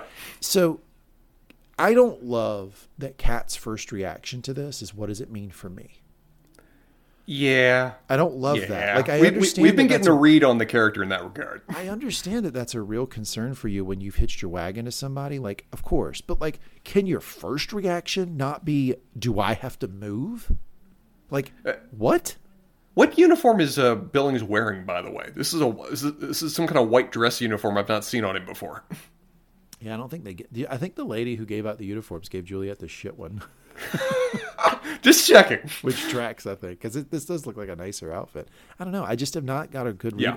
I've not liked this character, Kat. I think that was a bad reaction to my lifelong secret, which I just an episode or two ago told you was so important to me I would like rip people's faces off, is now out in the open with my supervisor. What? She's not concerned about him.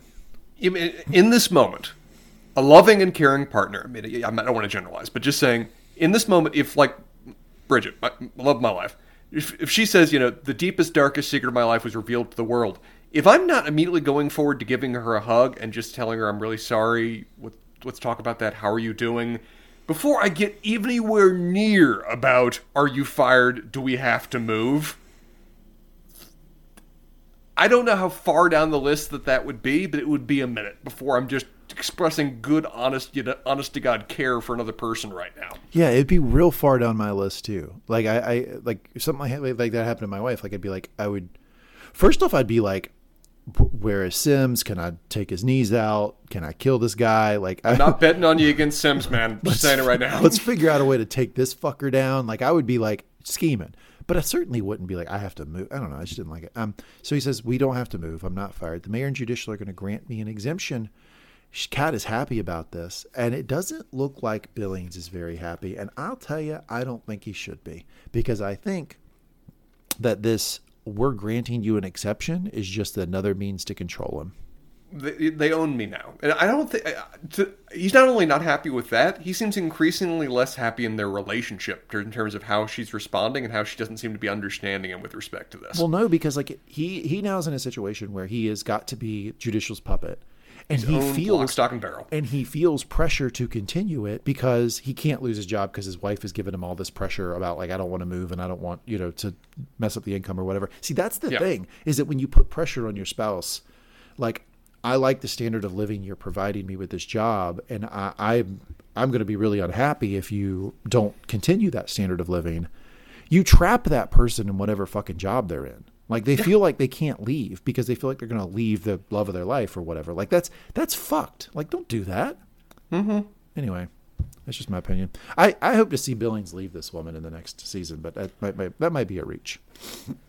We will see. Cut to Juliet, and in comes Billings. He opens the door, and Bernard is there. Do you mind giving us a few minutes? Bernard actually calls him sheriff, and Billings doesn't like that. I love that little touch. Just a stickler for the rules he is. I love they all just acknowledge it thereafter about, yep, that's just Billings. Yeah. He'll make it, and then Juliet says he'll make a great sheriff. Probably should have been from the beginning. Bernard says, do you regret taking the job? She shocks me here and says, not at all. I thought she'd hesitate there for a second. But he says, you could still be down to mechanical tinkering with the generator. I want you to know that I take no pleasure from this, any of it. And I think she believes him enough that she actually indulges the conversation. And I'm with both you and Juliet. I believe him. That I think he actually likes Juliet. He would have preferred if she could have just been remarkably competent in aiding the silo down to mechanical and never have to reach this moment. I think he's always liked her. I think he gets a kick out of her, and I think he really respects her fire, her moxie. Yeah, he really likes that about her. But she is on the other side of this, right? She's on the other side of the ball, and she's the enemy. And I think one of the things that demonstrate that is he continues with the conversation too. And I think he's honest when he says that. But she says, well, quit. And he says, well, I think about that at least once a day. And then he puts back on his mask and says, but I don't want to go into that right now. I don't want to.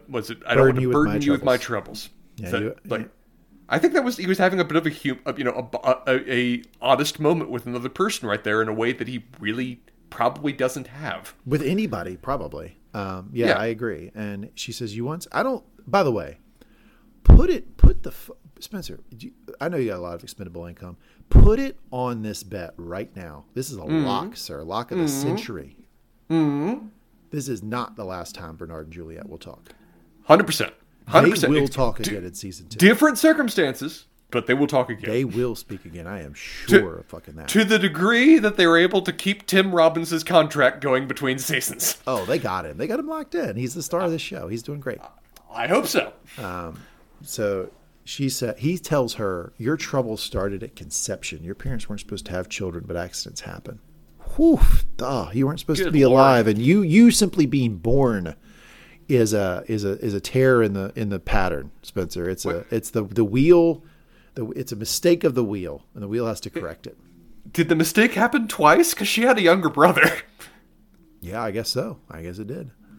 Interesting. So maybe the dad. The dad was the baby doctor. Maybe the dad actually worked it out. Like maybe she wasn't supposed to have kids, but Pete knew the bullshit that they do because of his job, and he was able to somehow fix it so they had kids. I was almost expecting Bernard to say that out loud because I thought that was the straight implication here is that, oh shit, Pete's been gaming the system. I think that's what happened, yeah.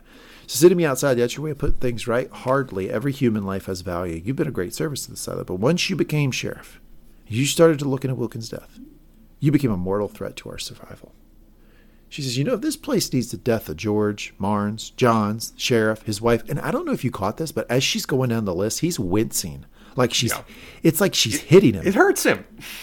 There's something very wrong with this silo. And you know what? I don't want to be a great service anymore. And you know what, Spencer?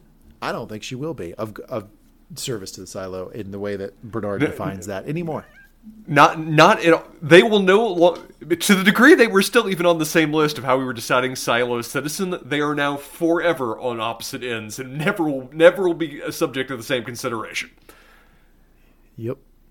And she says, then he tries to explain it. Diametrically opposed. He tries to explain this. He says, you know what? You're an engineer. You watch the gauges day and night. The pressure got too high, pressure got too low. You made adjustments. I knew exactly where he was going, right? He says, if you didn't, boom. Well, I'm an engineer too, but instead of a generator, I keep the silo running safely. When Allison Becker and George Wilkins opened that hard drive, man, he really has granular detail into everything that's occurred here. Like, for him to know that Allison and George together were opening the hard drive like that. Yep. God damn, he was watching everything.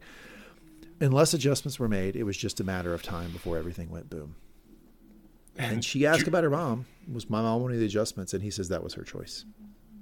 And that's interesting because that catches her off guard too. She almost like she had a got you there, and Bernard's is like, nope, she doesn't even fall in the same category. Nope, she did that. Juliet shakes her head. See, that's the thing, though. It's like if you have an unjust society that has perpetrated injustice upon an individual repeatedly and put them in a position where they are depressed, unhappy, not able to live a happy life because of the unjust society that you've created, and then they kill themselves, you have some culpability, Bernard, right? Like, yeah, of course, yeah. She 100%. Her feet jumped over the top, but like you were guiding the pattern here.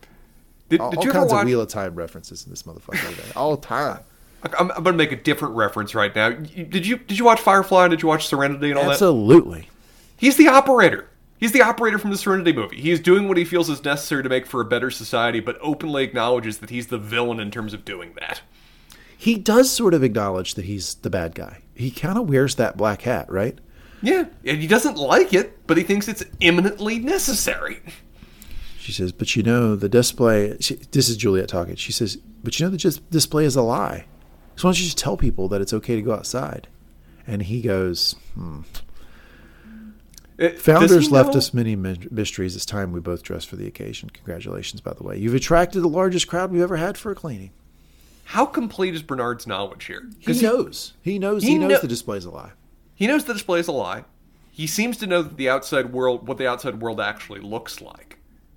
I don't know where Bernard's knowledge ends. It seems like he actually does have the complete picture. He's just not at liberty to tell anybody. I think he does, because when he suspects that Juliet knows that the display is a lie, and I'm talking about the display on the screen, he turns it off for her. Yeah. And I think he does that to compel her to do exactly what she did, which is get out of the screen, get out of the sight. Because at that point, he knows she's not dying. He knows something has gone wrong with the suit because she's survived longer than she should. So he's just trying to get her to move away from the screen.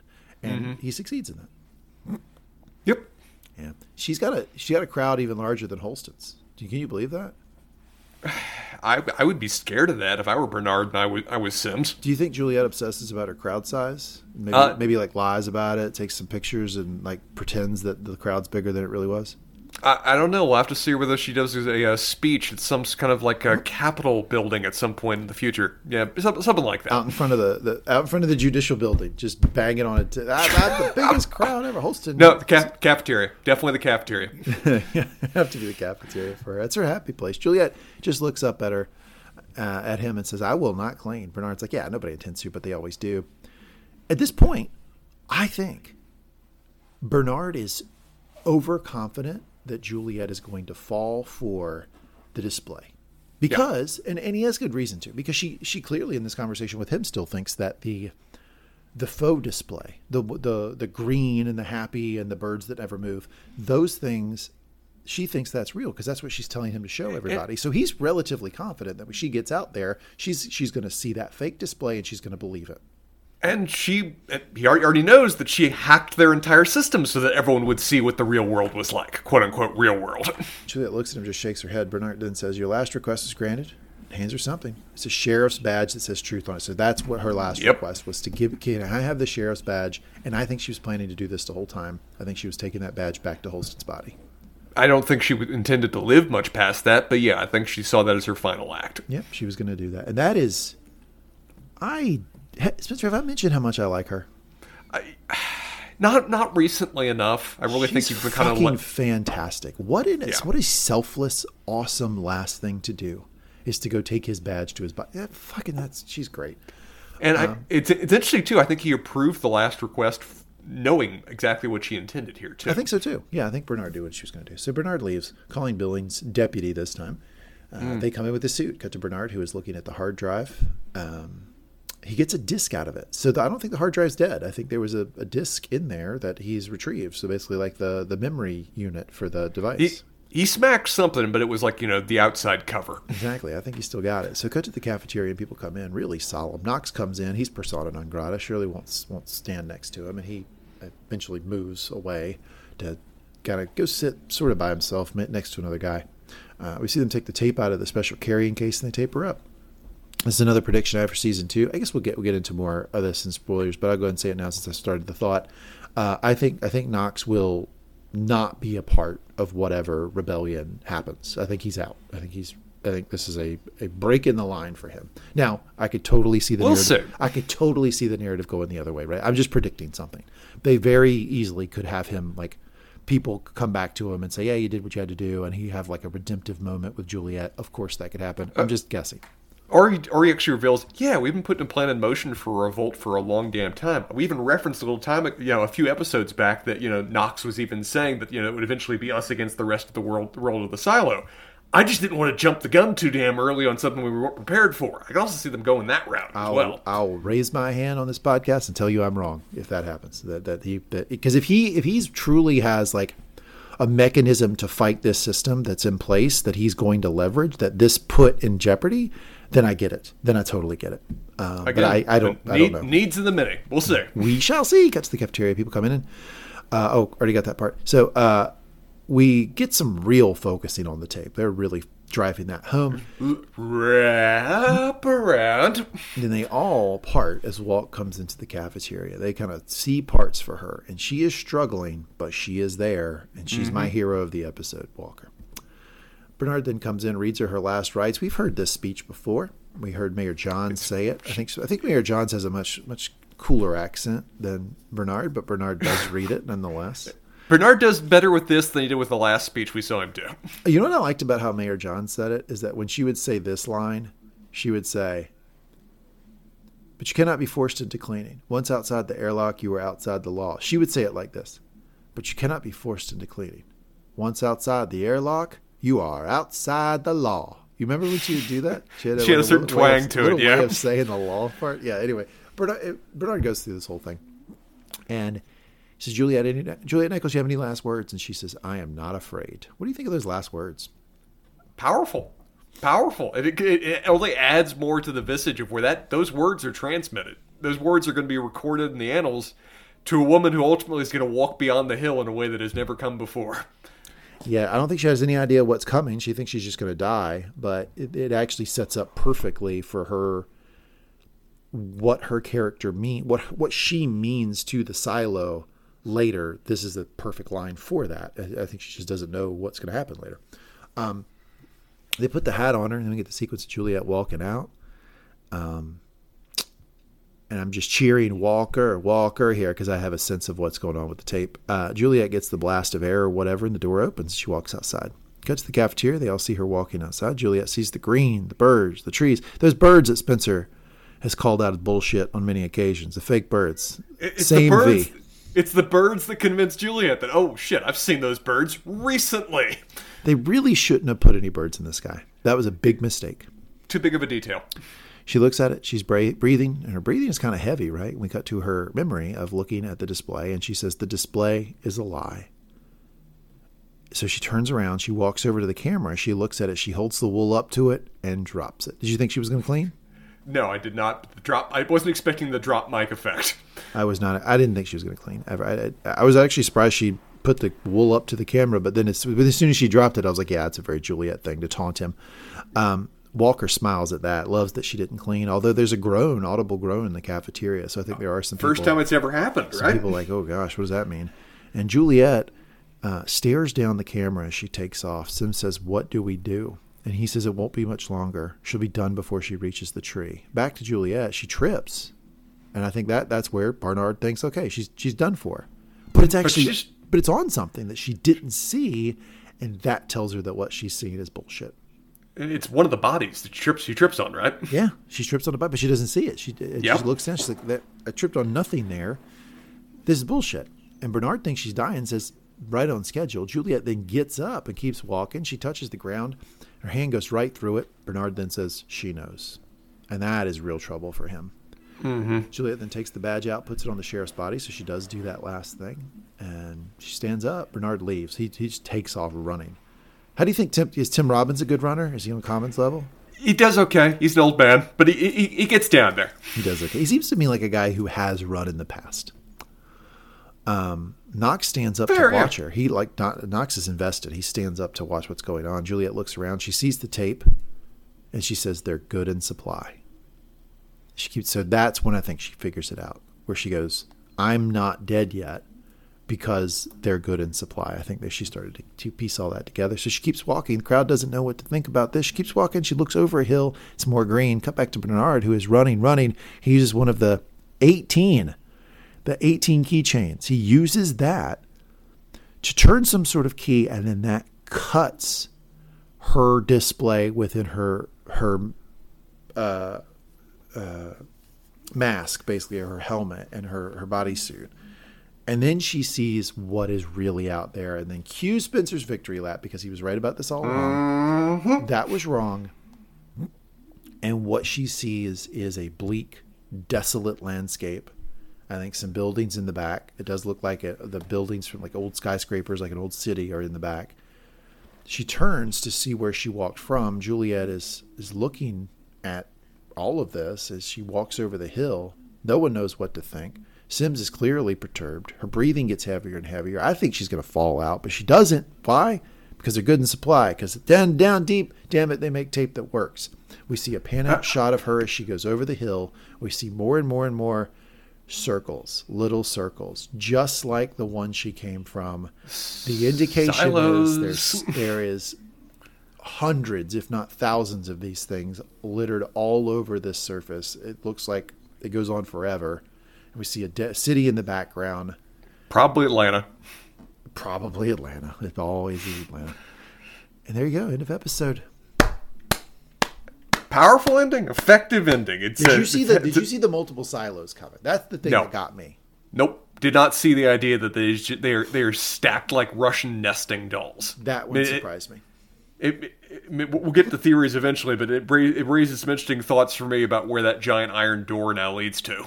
Exactly. I think that they put in, when they design these things, exactly. We'll talk about it later. I think they're meant to be interconnected in a way that for some reason has just not gone in that direction anymore. All right, let's do our segment so we can get to theory time, because that's what I'm most excited about. Best line of the episode. Do you have them ready for me? Do I need to? I actually have them on the same computer this time for the first time in a while. Ooh, Spencer, professional.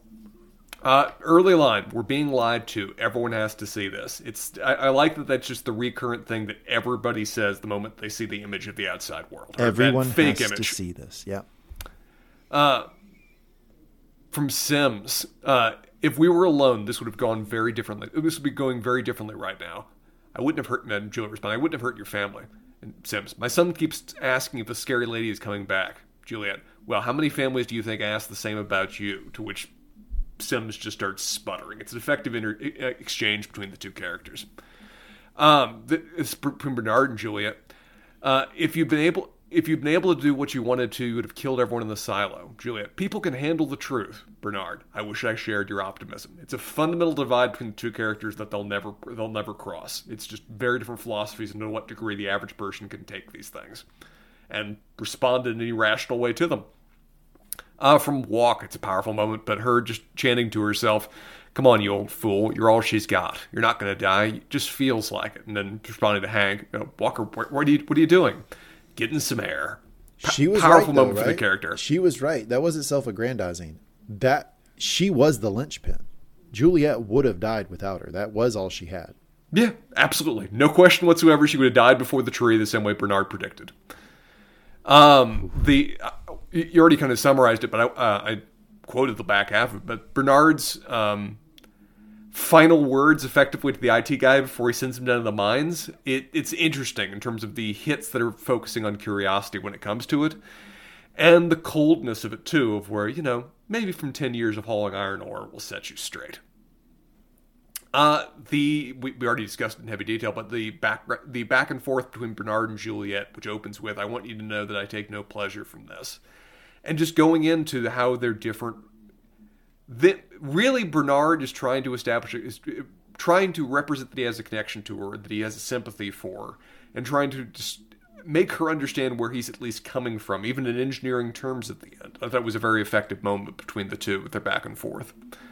Bernard reciting the words we've heard so often about going out to clean. Very, very, I'm with you, the mayor thing does it better, but still it's powerfully done.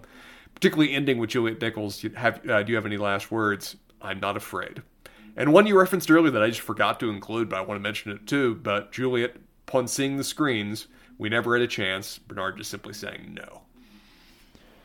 So, this is tough. I'm going to pick, for the episode, we never had a chance. No. Mm-hmm. But I feel like the distinction here is that the line for the season is Juliet Nichols, have you any last words? I'm not afraid. Because I think within the story of this episode, before you get to like the last 4 or 5 minutes, it is a story of Bernard conquering and he wins, right? Like ultimately he's the victor, and Juliet does feel that despair that she's never had a chance. She was fighting this uphill battle. She never had a chance against the machine. But what's so wonderful is that like Juliet continuing to just be Juliet during all of this, even though she feels like she's fighting a losing battle, she's going to keep swinging. and that's emblematic of her last words, "I'm not afraid."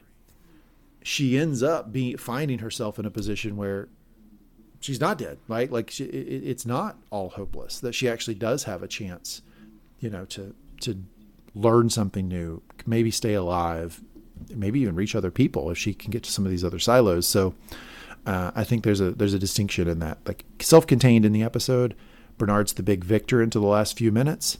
But when you span out and you look at the whole season, Juliet just doing Juliet things ends up getting us to a point where there's hope for the future. I'm with you. Good call. All right, let's talk Silo Citizen of the week and then Silo Citizen of the season. Of the week, walk. Walk has to be the Silo Citizen. Walk for taking the walk. I think it has to just get the credit here. 100%. Yeah. Any losers this week? Sims. I think Sims has to be, as much as I want to say Knox, I think that's my thing on Knox is my opinion. Mm-hmm. And it's my guess of where this is going to go. I could very well be wrong. I don't know that. Sims, I am almost sure will never have Bernard's job. Like, I am pretty darn sure of that one. Yep. It's less a guess and more like just calling a spade a spade. Mm-hmm. Yeah, straight there with you on that one. All right, so I think we agree on that. Let's do Silo Citizen of the season. I mean, you got to nominate Juliet. I think Juliet. You got to nominate Juliet. I do think that there's an argument for George in there somewhere because he's the spark. He's the thing that started this whole thing. I will also provide a nominee because the founders have declared that certain values must be represented. That Bernard, from the perspective of what he believes is a proper Silo Citizen, is representing in a way that no one else can. I think you have to put Bernard up there. I think I would probably say Juliet and then Bernard is number 2. I like to put them 1 and 2 because they have a certain element of two sides of the same coin in a way that have a lot of similarities, but ultimately have intractable views on the universe. I think that they are going to be the head of their respective armies. Like, this is my guess for where the show is going. I don't know. This is my guess, we'll blend right into theory time here. I think that Juliet will find another silo. She'll find other people. She will leverage those other people to also spur some of the people in the existing silo to action. And Juliet will have an army to try to overtake the situation and provide a better life for everybody. So you're expecting Juliet to be busting through that iron door wearing war paint come next season? Yeah, I think she's coming through the door in the bottom, absolutely, with other people from another silo, and she will be explaining, like, let me explain to you how fucked up this whole place is, and that she'll come in to try to liberate. She's the great liberator. And I think Bernard will have his army, and I think that you've got, those are the two heads of the armies, and I absolutely love the trope that this show does. Give it to me in every one of these fucking shows, which is the two heads of the army actually sort of like each other.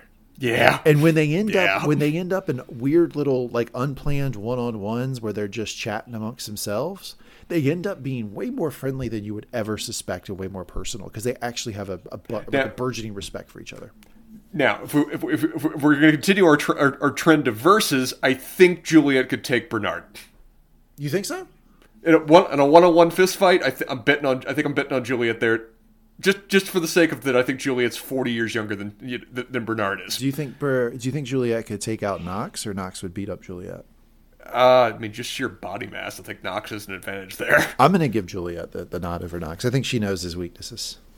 If he's got like a bad knee or something, she knows about it. She may have caused it. Yeah, she could have very well. That's a great point. More theory time. Let's roll. Well, this is more of a question going off your theory. Do you think there will be a long gap before we see Juliet again, and her return to the series will be her busting through that door, or will you think we will get to spend time in another silo? I think I strongly believe this, and I know that the creators of the show listen to us. Of course they do. I strongly believe we have to get her POV. Please don't show me Juliet just showing up in episode 5 in the door, and I don't know why. Like that. That's not as interesting to me as storytelling technique. I want her. We've had her first person this whole time. We had her first person when she went out. We had her first person when she saw that there's a bunch of other silos. Please start season 2, episode 1, with Juliet coming up to a camera from a different silo and waving, and then letting her in. Question then: we now know the world is post-apocalyptic. That the surface of the world was devastated in some shape or form. There's a ruined city in the distance. The world itself looked... The world itself looks like it's powdered. Like, the top surface of the Earth is actually like, ash from a prior burning. What is killing these damn people so damn fast in a way that is still operating possibly hundreds of years in the future? It's not radiation. I'm scared. It's not post-nuclear holocaust. I'm scared you're going to not like the answer. You and I are, practically, nuclear engineers from what we've done on a prior podcast. Pretty much. You and I know that radiation, even at its most extreme degree... Days. It's going to be days kind of situation. Yeah. Particularly since there's been hundreds of years passing. And, radioactive half-life is going to be actively decaying that amount of active radiation in the environment, even if it's like, extreme isotopes that'll hang around for a long damn time. In Chernobyl, a nuclear reactor, the core was exposed and people were within arm's reach of it, and it still took them about 48 hours to die.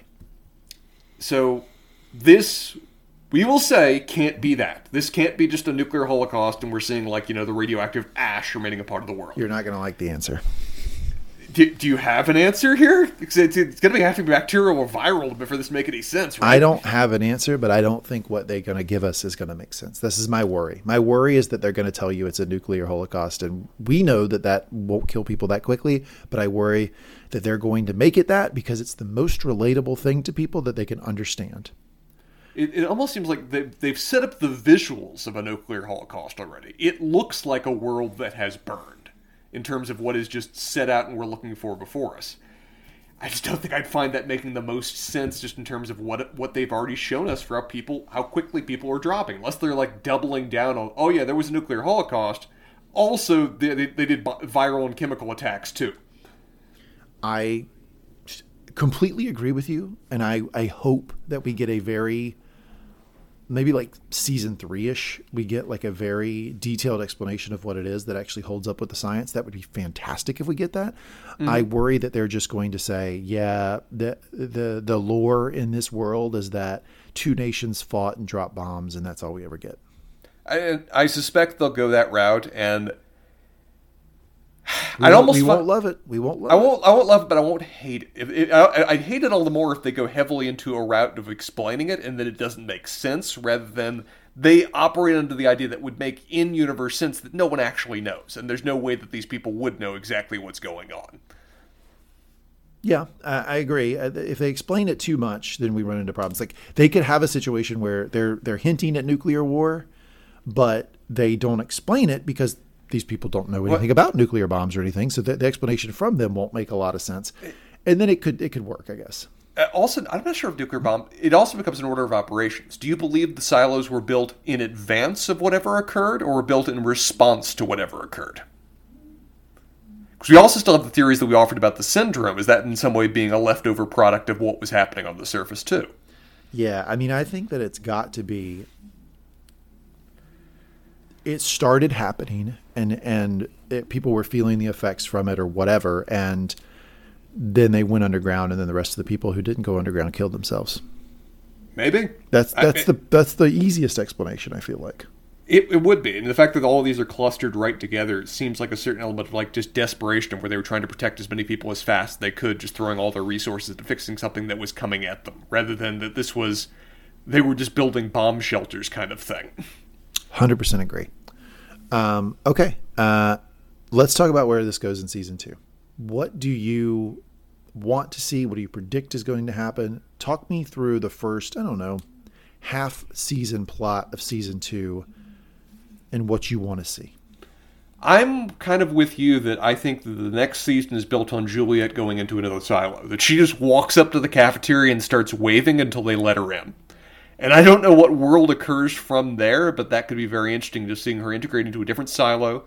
That, even if they intended to have the same culture, there's been maybe hundreds of years separating them. It could go in a completely different direction with its own complete rules. Many of these silos may have just straight up collapsed due to rebellion or revolt or whatever else.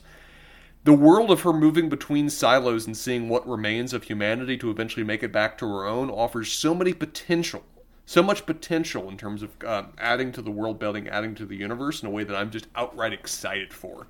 Of what's their imagination of what happened in these different isolated little worlds of mankind.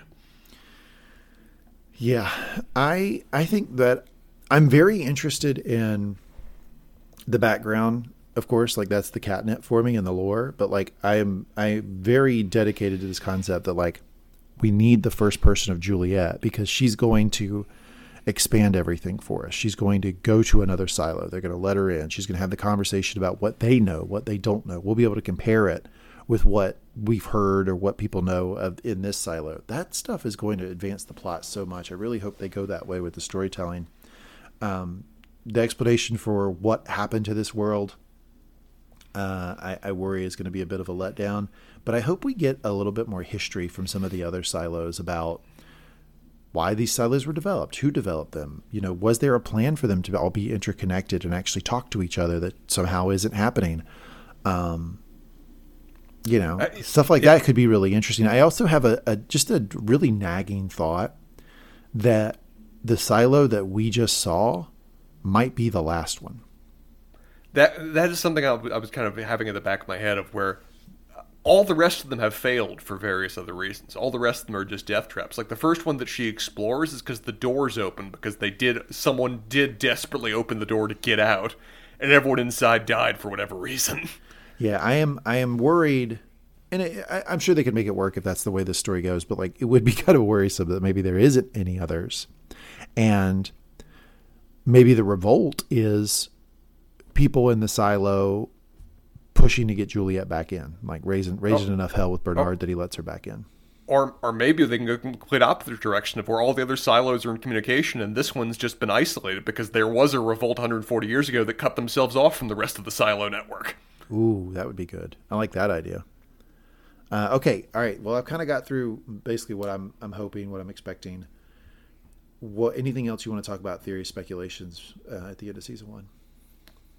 The world that Juliet returns to, we're all presuming she's going to return to the silo at some point in the future. How much changed will it be from what she left behind? Will there have already been a revolt? Will Bernard have started wielding even more dictatorial authority? Will things remain in stasis?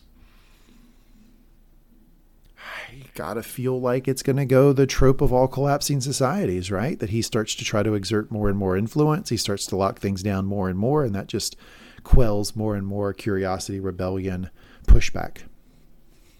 I'm kind of there with you in terms of what the world she's going to return to is a world that is on the brink itself, and she's going to provide the final catalyst to push all the more over the edge.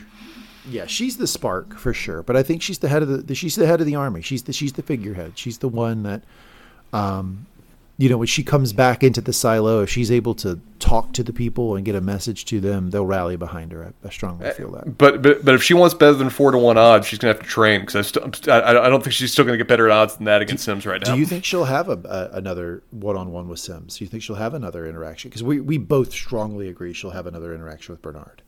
I don't know if... I think there's going to be increasing tension between Sims and Bernard in a way that it'll explode before Juliet even gets back. I've got a theory. What is the theory, sir? You and I are going to have another conversation that Bernard told Sims. Mm-hmm. I think he's going to kill Sims or put him in the mines. Interesting. He knows too much. He's too unstable. Yep, he's too unstable. He can no longer trust that Sims will be able to keep his head in these situations, and that's a really important thing for Bernard, is to be able to logically think through these things. I think he's had enough of Sims. I think we're gonna see him ostracize Sims in some way, and Sims he won't align himself with Juliet, but he will be a thorn in Bernard's side. That'll be curious to see happen. All right. Anything else you want to chat about? What would be your final review of the season? Because I'm curious of your thoughts of where. I can start of where first 3 or 4 episodes. I thought the show was fine. I thought it was interesting enough. I thought it was fairly well structured, even if there were some notable flaws or inconsistencies or things we were almost chuckling or laughing at. But about midway through, the show started to get good. And then it just kept getting better. And so the show and the feelings I have on the show at the end, they're not night and day different from where they started, but they are leagues better than I thought the show was going to get by that point. I'll tell you what I accomplished here. I know you well enough to know that if I tell you, Spencer, I really like this show, but you got to get to episode 5 before it's good, you're going to go, and then go about your day. You're not going to ever watch it.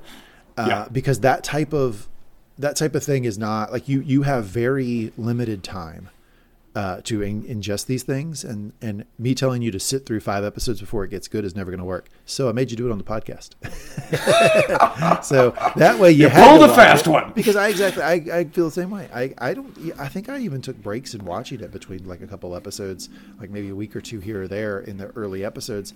But once it got to episode 5, 6, 7, I was like blowing through these. I loved them. And when it got to the last episode, when I watched episode 10, that's when I was like really jonesing for somebody else who has seen the show to talk to about it. I've kind of considered reading the books. I still might do that at some point, but I was really excited to get to Dragon Con where they actually had a panel about it. Anybody who's been to Dragon Con knows that like if you're like, I have to get to this one panel, that it has to be a super dedicated thing, because like there's a million things going on, and it's very easy to lose track, and you have to like trek across town to like find some of these things. Like, it's not always easy to get to a particular panel, but I had to get to that panel because I just kind of watched this show by myself, me and my wife, and I didn't have anybody else to chat with about it. But I think it, like, when you watch episode 10, or at least when I did, I was like, man, this spurs conversation. This is a fun show to chat about, but you have to get there. Straight there with you. I hope the fact that it had a slow build didn't hurt its word of mouth too much, because I look at like the most popular shows on Apple right now, and I haven't ever seen it in the top 5. It's been off the air for a little bit of a while, but I hope it's getting the credit it deserves. It got a season 2. It's not super popular. I can tell you, among our podcasts, it's one of the least listened to podcasts that you and I have done, because I don't think it has a big. I mean, generally when we're doing television review shows, we have a core group of people who go with us no matter what we're doing. They always follow us, and then the gravy audience is always some relation to the overall popularity of the show that we're reviewing. This show is not super popular, so I think it's got to have a real strong season 2 to get a season 3. But I say that, and this is the fucking network that gave the morning show 3 seasons, so I don't know. Who knows what Apple does? Maybe it's safe, but it's a great point that it's not one of the more popular shows we've ever done, and I hope that it continues to gain an audience. But it's kind of a hard sell for a lot of people. Sit through some episodes that aren't going to wow you to get to some that do. Well, all I can say is, from the journey that we have walked, I'm going into season 2 outright excited to see what they're going next. As am I. Hey, one thing that this episode did do, though, is shut the door on any Holston and Allison are still alive theories. No, they are stone cold rotting dead. Dead. Very, very dead. We will not see them again in season 2. Okay, Spencer, as always, just an absolute joy going through a television show with you. Thank you for doing it with me. Thanks, everybody, for listening. We will be back with you at some point on this podcast feed to explain to you what we're doing next. I think Spencer and I are going to take a little bit of a break, but we'll be back at some point, review something. And when we do, we will let you know. You can always follow us on social, too, to figure out exactly what's going on with the Mangum Talks Podcast Network. You can go to facebook.com/Mangum Talks, or you can follow us on X, Twitter, whatever you want to call it, at Mangum Talks. And you can also check out our stuff, a comprehensive list of all of the shows we've ever done, all the pods we've ever done, and all the episodes on MangumTalks.com. That's www.mangumtalks.com. You can check us out. Thanks, everybody, for listening, and we'll be back with you at some point with more content. See you then.